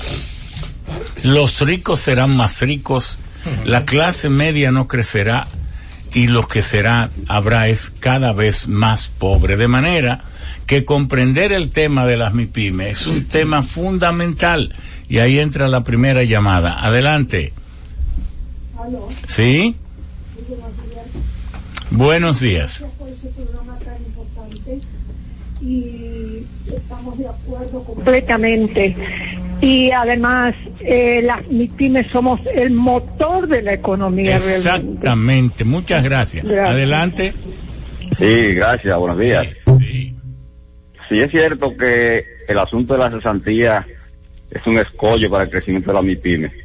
Yo me pregunto por qué no se cambia por un fondo en el cual el trabajador se le vaya descontando un 3% de su salario, que juegue menos y que beba menos, y eso con esto se capitaliza a esa MIPYME, que es su empresa donde él se gana la vida y que al final le será dado cuando él debe pertenecer a ella. No, es que la seguridad social sea reformada, ya eso existe, amigo. Sí, existe. Y lo que tiene que hacer el gobierno es ponerse al frente para crear un sistema de pensiones justo con unos garantía de servicios de salud de calidad, que el país tiene suficiente riqueza para ello.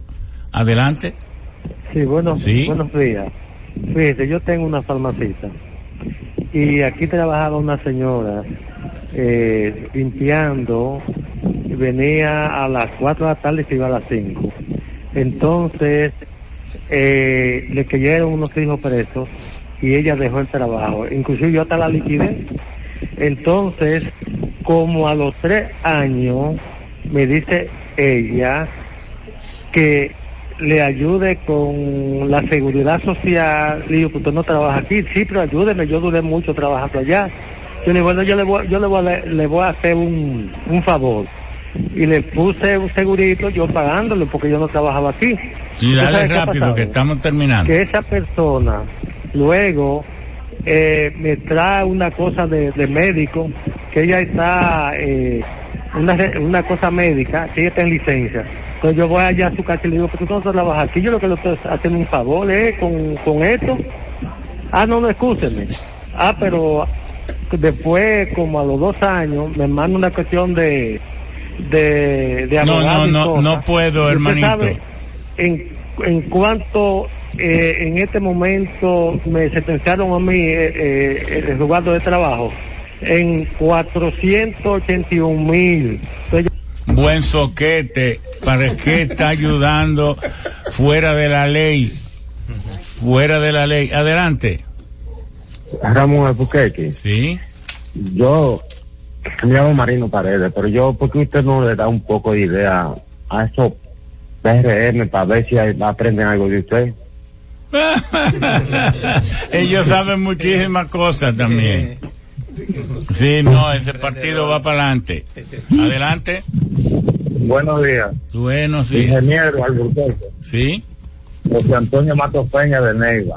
José Antonio, adelante. Yo valoro esa arista del problema nacional que ustedes tratan hoy, que es la MIPYME, pero esa es la parte formal.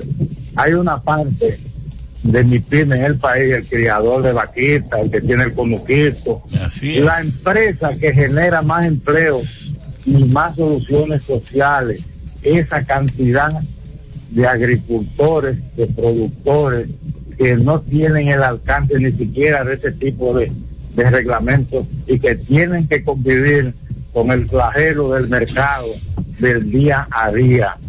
Esa parte, esa MIPYME, ocupa una mayor cantidad de empleo público. Es la actividad que más le permite a los padres estar Bueno, ya son las 10. Muchas gracias. Adelante.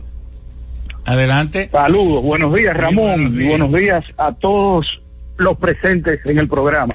Mire, yo suscribo y doy fe de todo eso que han pasado, lo que han descrito esos invitados.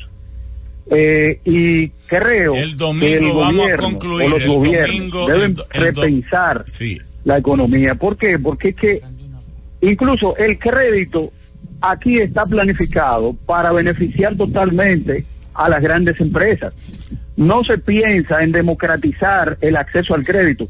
Usted sabe la lucha, yo como pequeño empresario que he tenido que tomar por las dificultades que significa accesar a un crédito y capitalizar. Eso es así, pero no tenemos mucho tiempo. Bueno, don Ramón, adelante.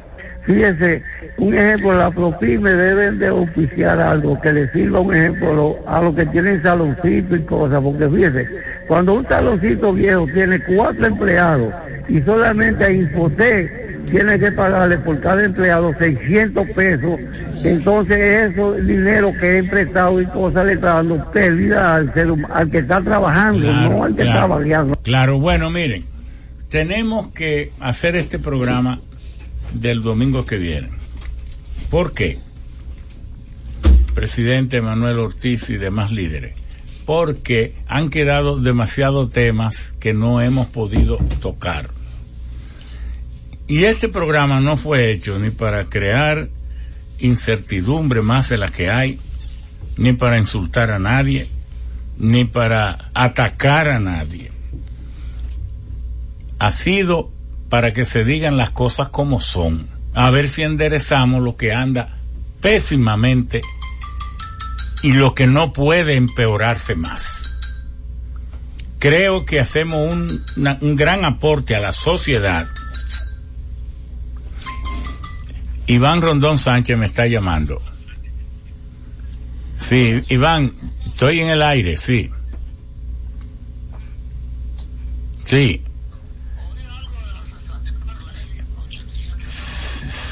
Sí.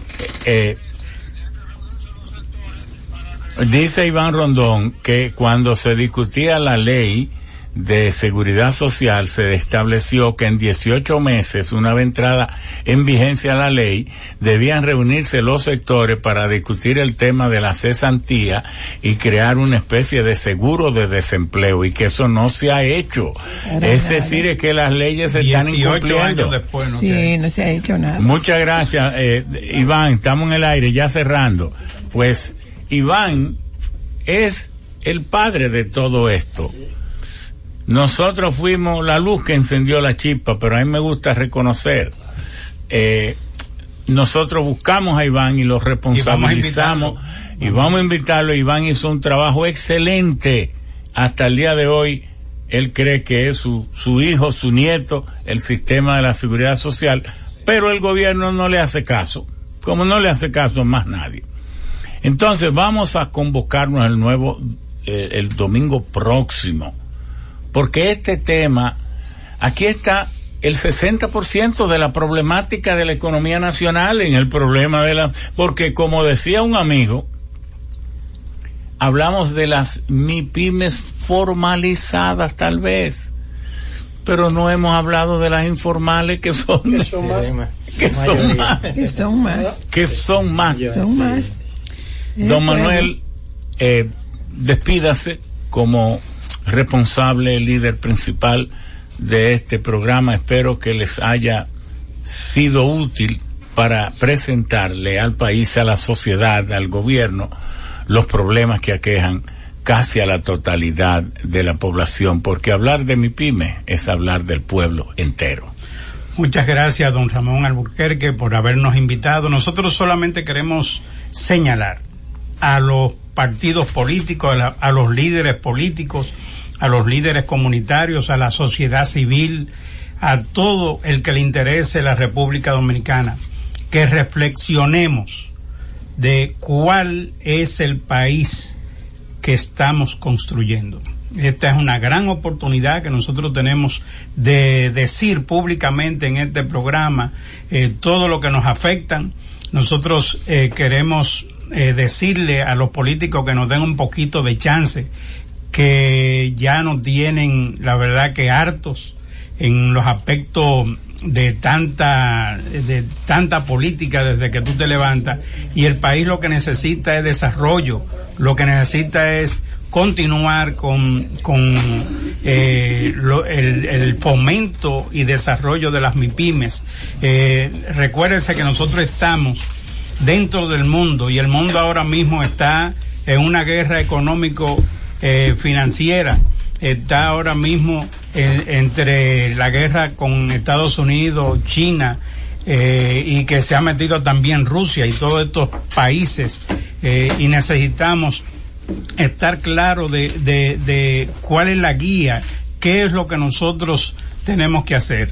En días recientes nosotros mencionamos de que hicimos la propuesta pública de que se considerara una amnistía fiscal sectorizada, una amnistía fiscal para el sector de las MIPYMES, porque es muy necesario entrar a todas esas MIPYMES que quieren desarrollarse y que quieren formalizarse, pero si no hay una amnistía fiscal, sencillamente no podrán hacerlo porque seguiremos entonces con los aspectos de la informalidad.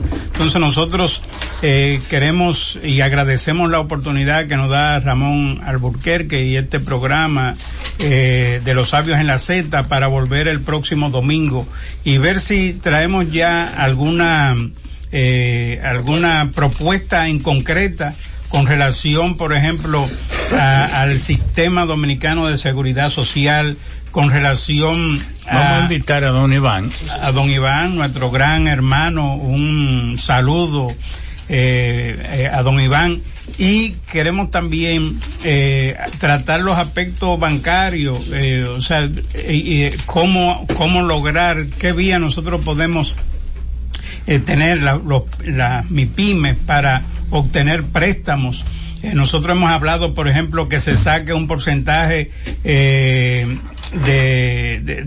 lo que es la seguridad social de los fondos de la seguridad social para que se cree un fondo para emprendedores, para las MIPYMES, que no sea tan fuerte como los fondos bancarios. Y que eso se puede hacer con un 2% de esos fondos para ir creando. Bueno, no empiece el programa otra vez, sino que les damos las más expresivas gracias a cada uno de ustedes. Gracias por levantarse tan temprano para estar aquí con la puntualidad que lo hicieron.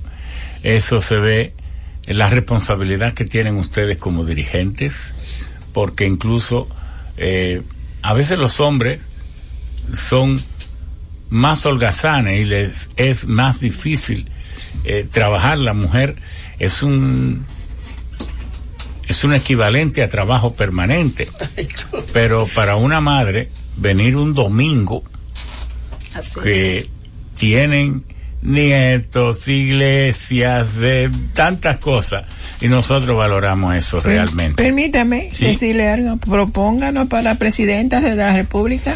Pero mire, si usted tiene tantas ganas de ser a ese carguito que está sugiriendo que la propongan, yo la propongo, ¿verdad? Pero váyase a trabajar. Eso es lo que hacemos, trabajamos. ¿Verdad? Están los sabios en la Z.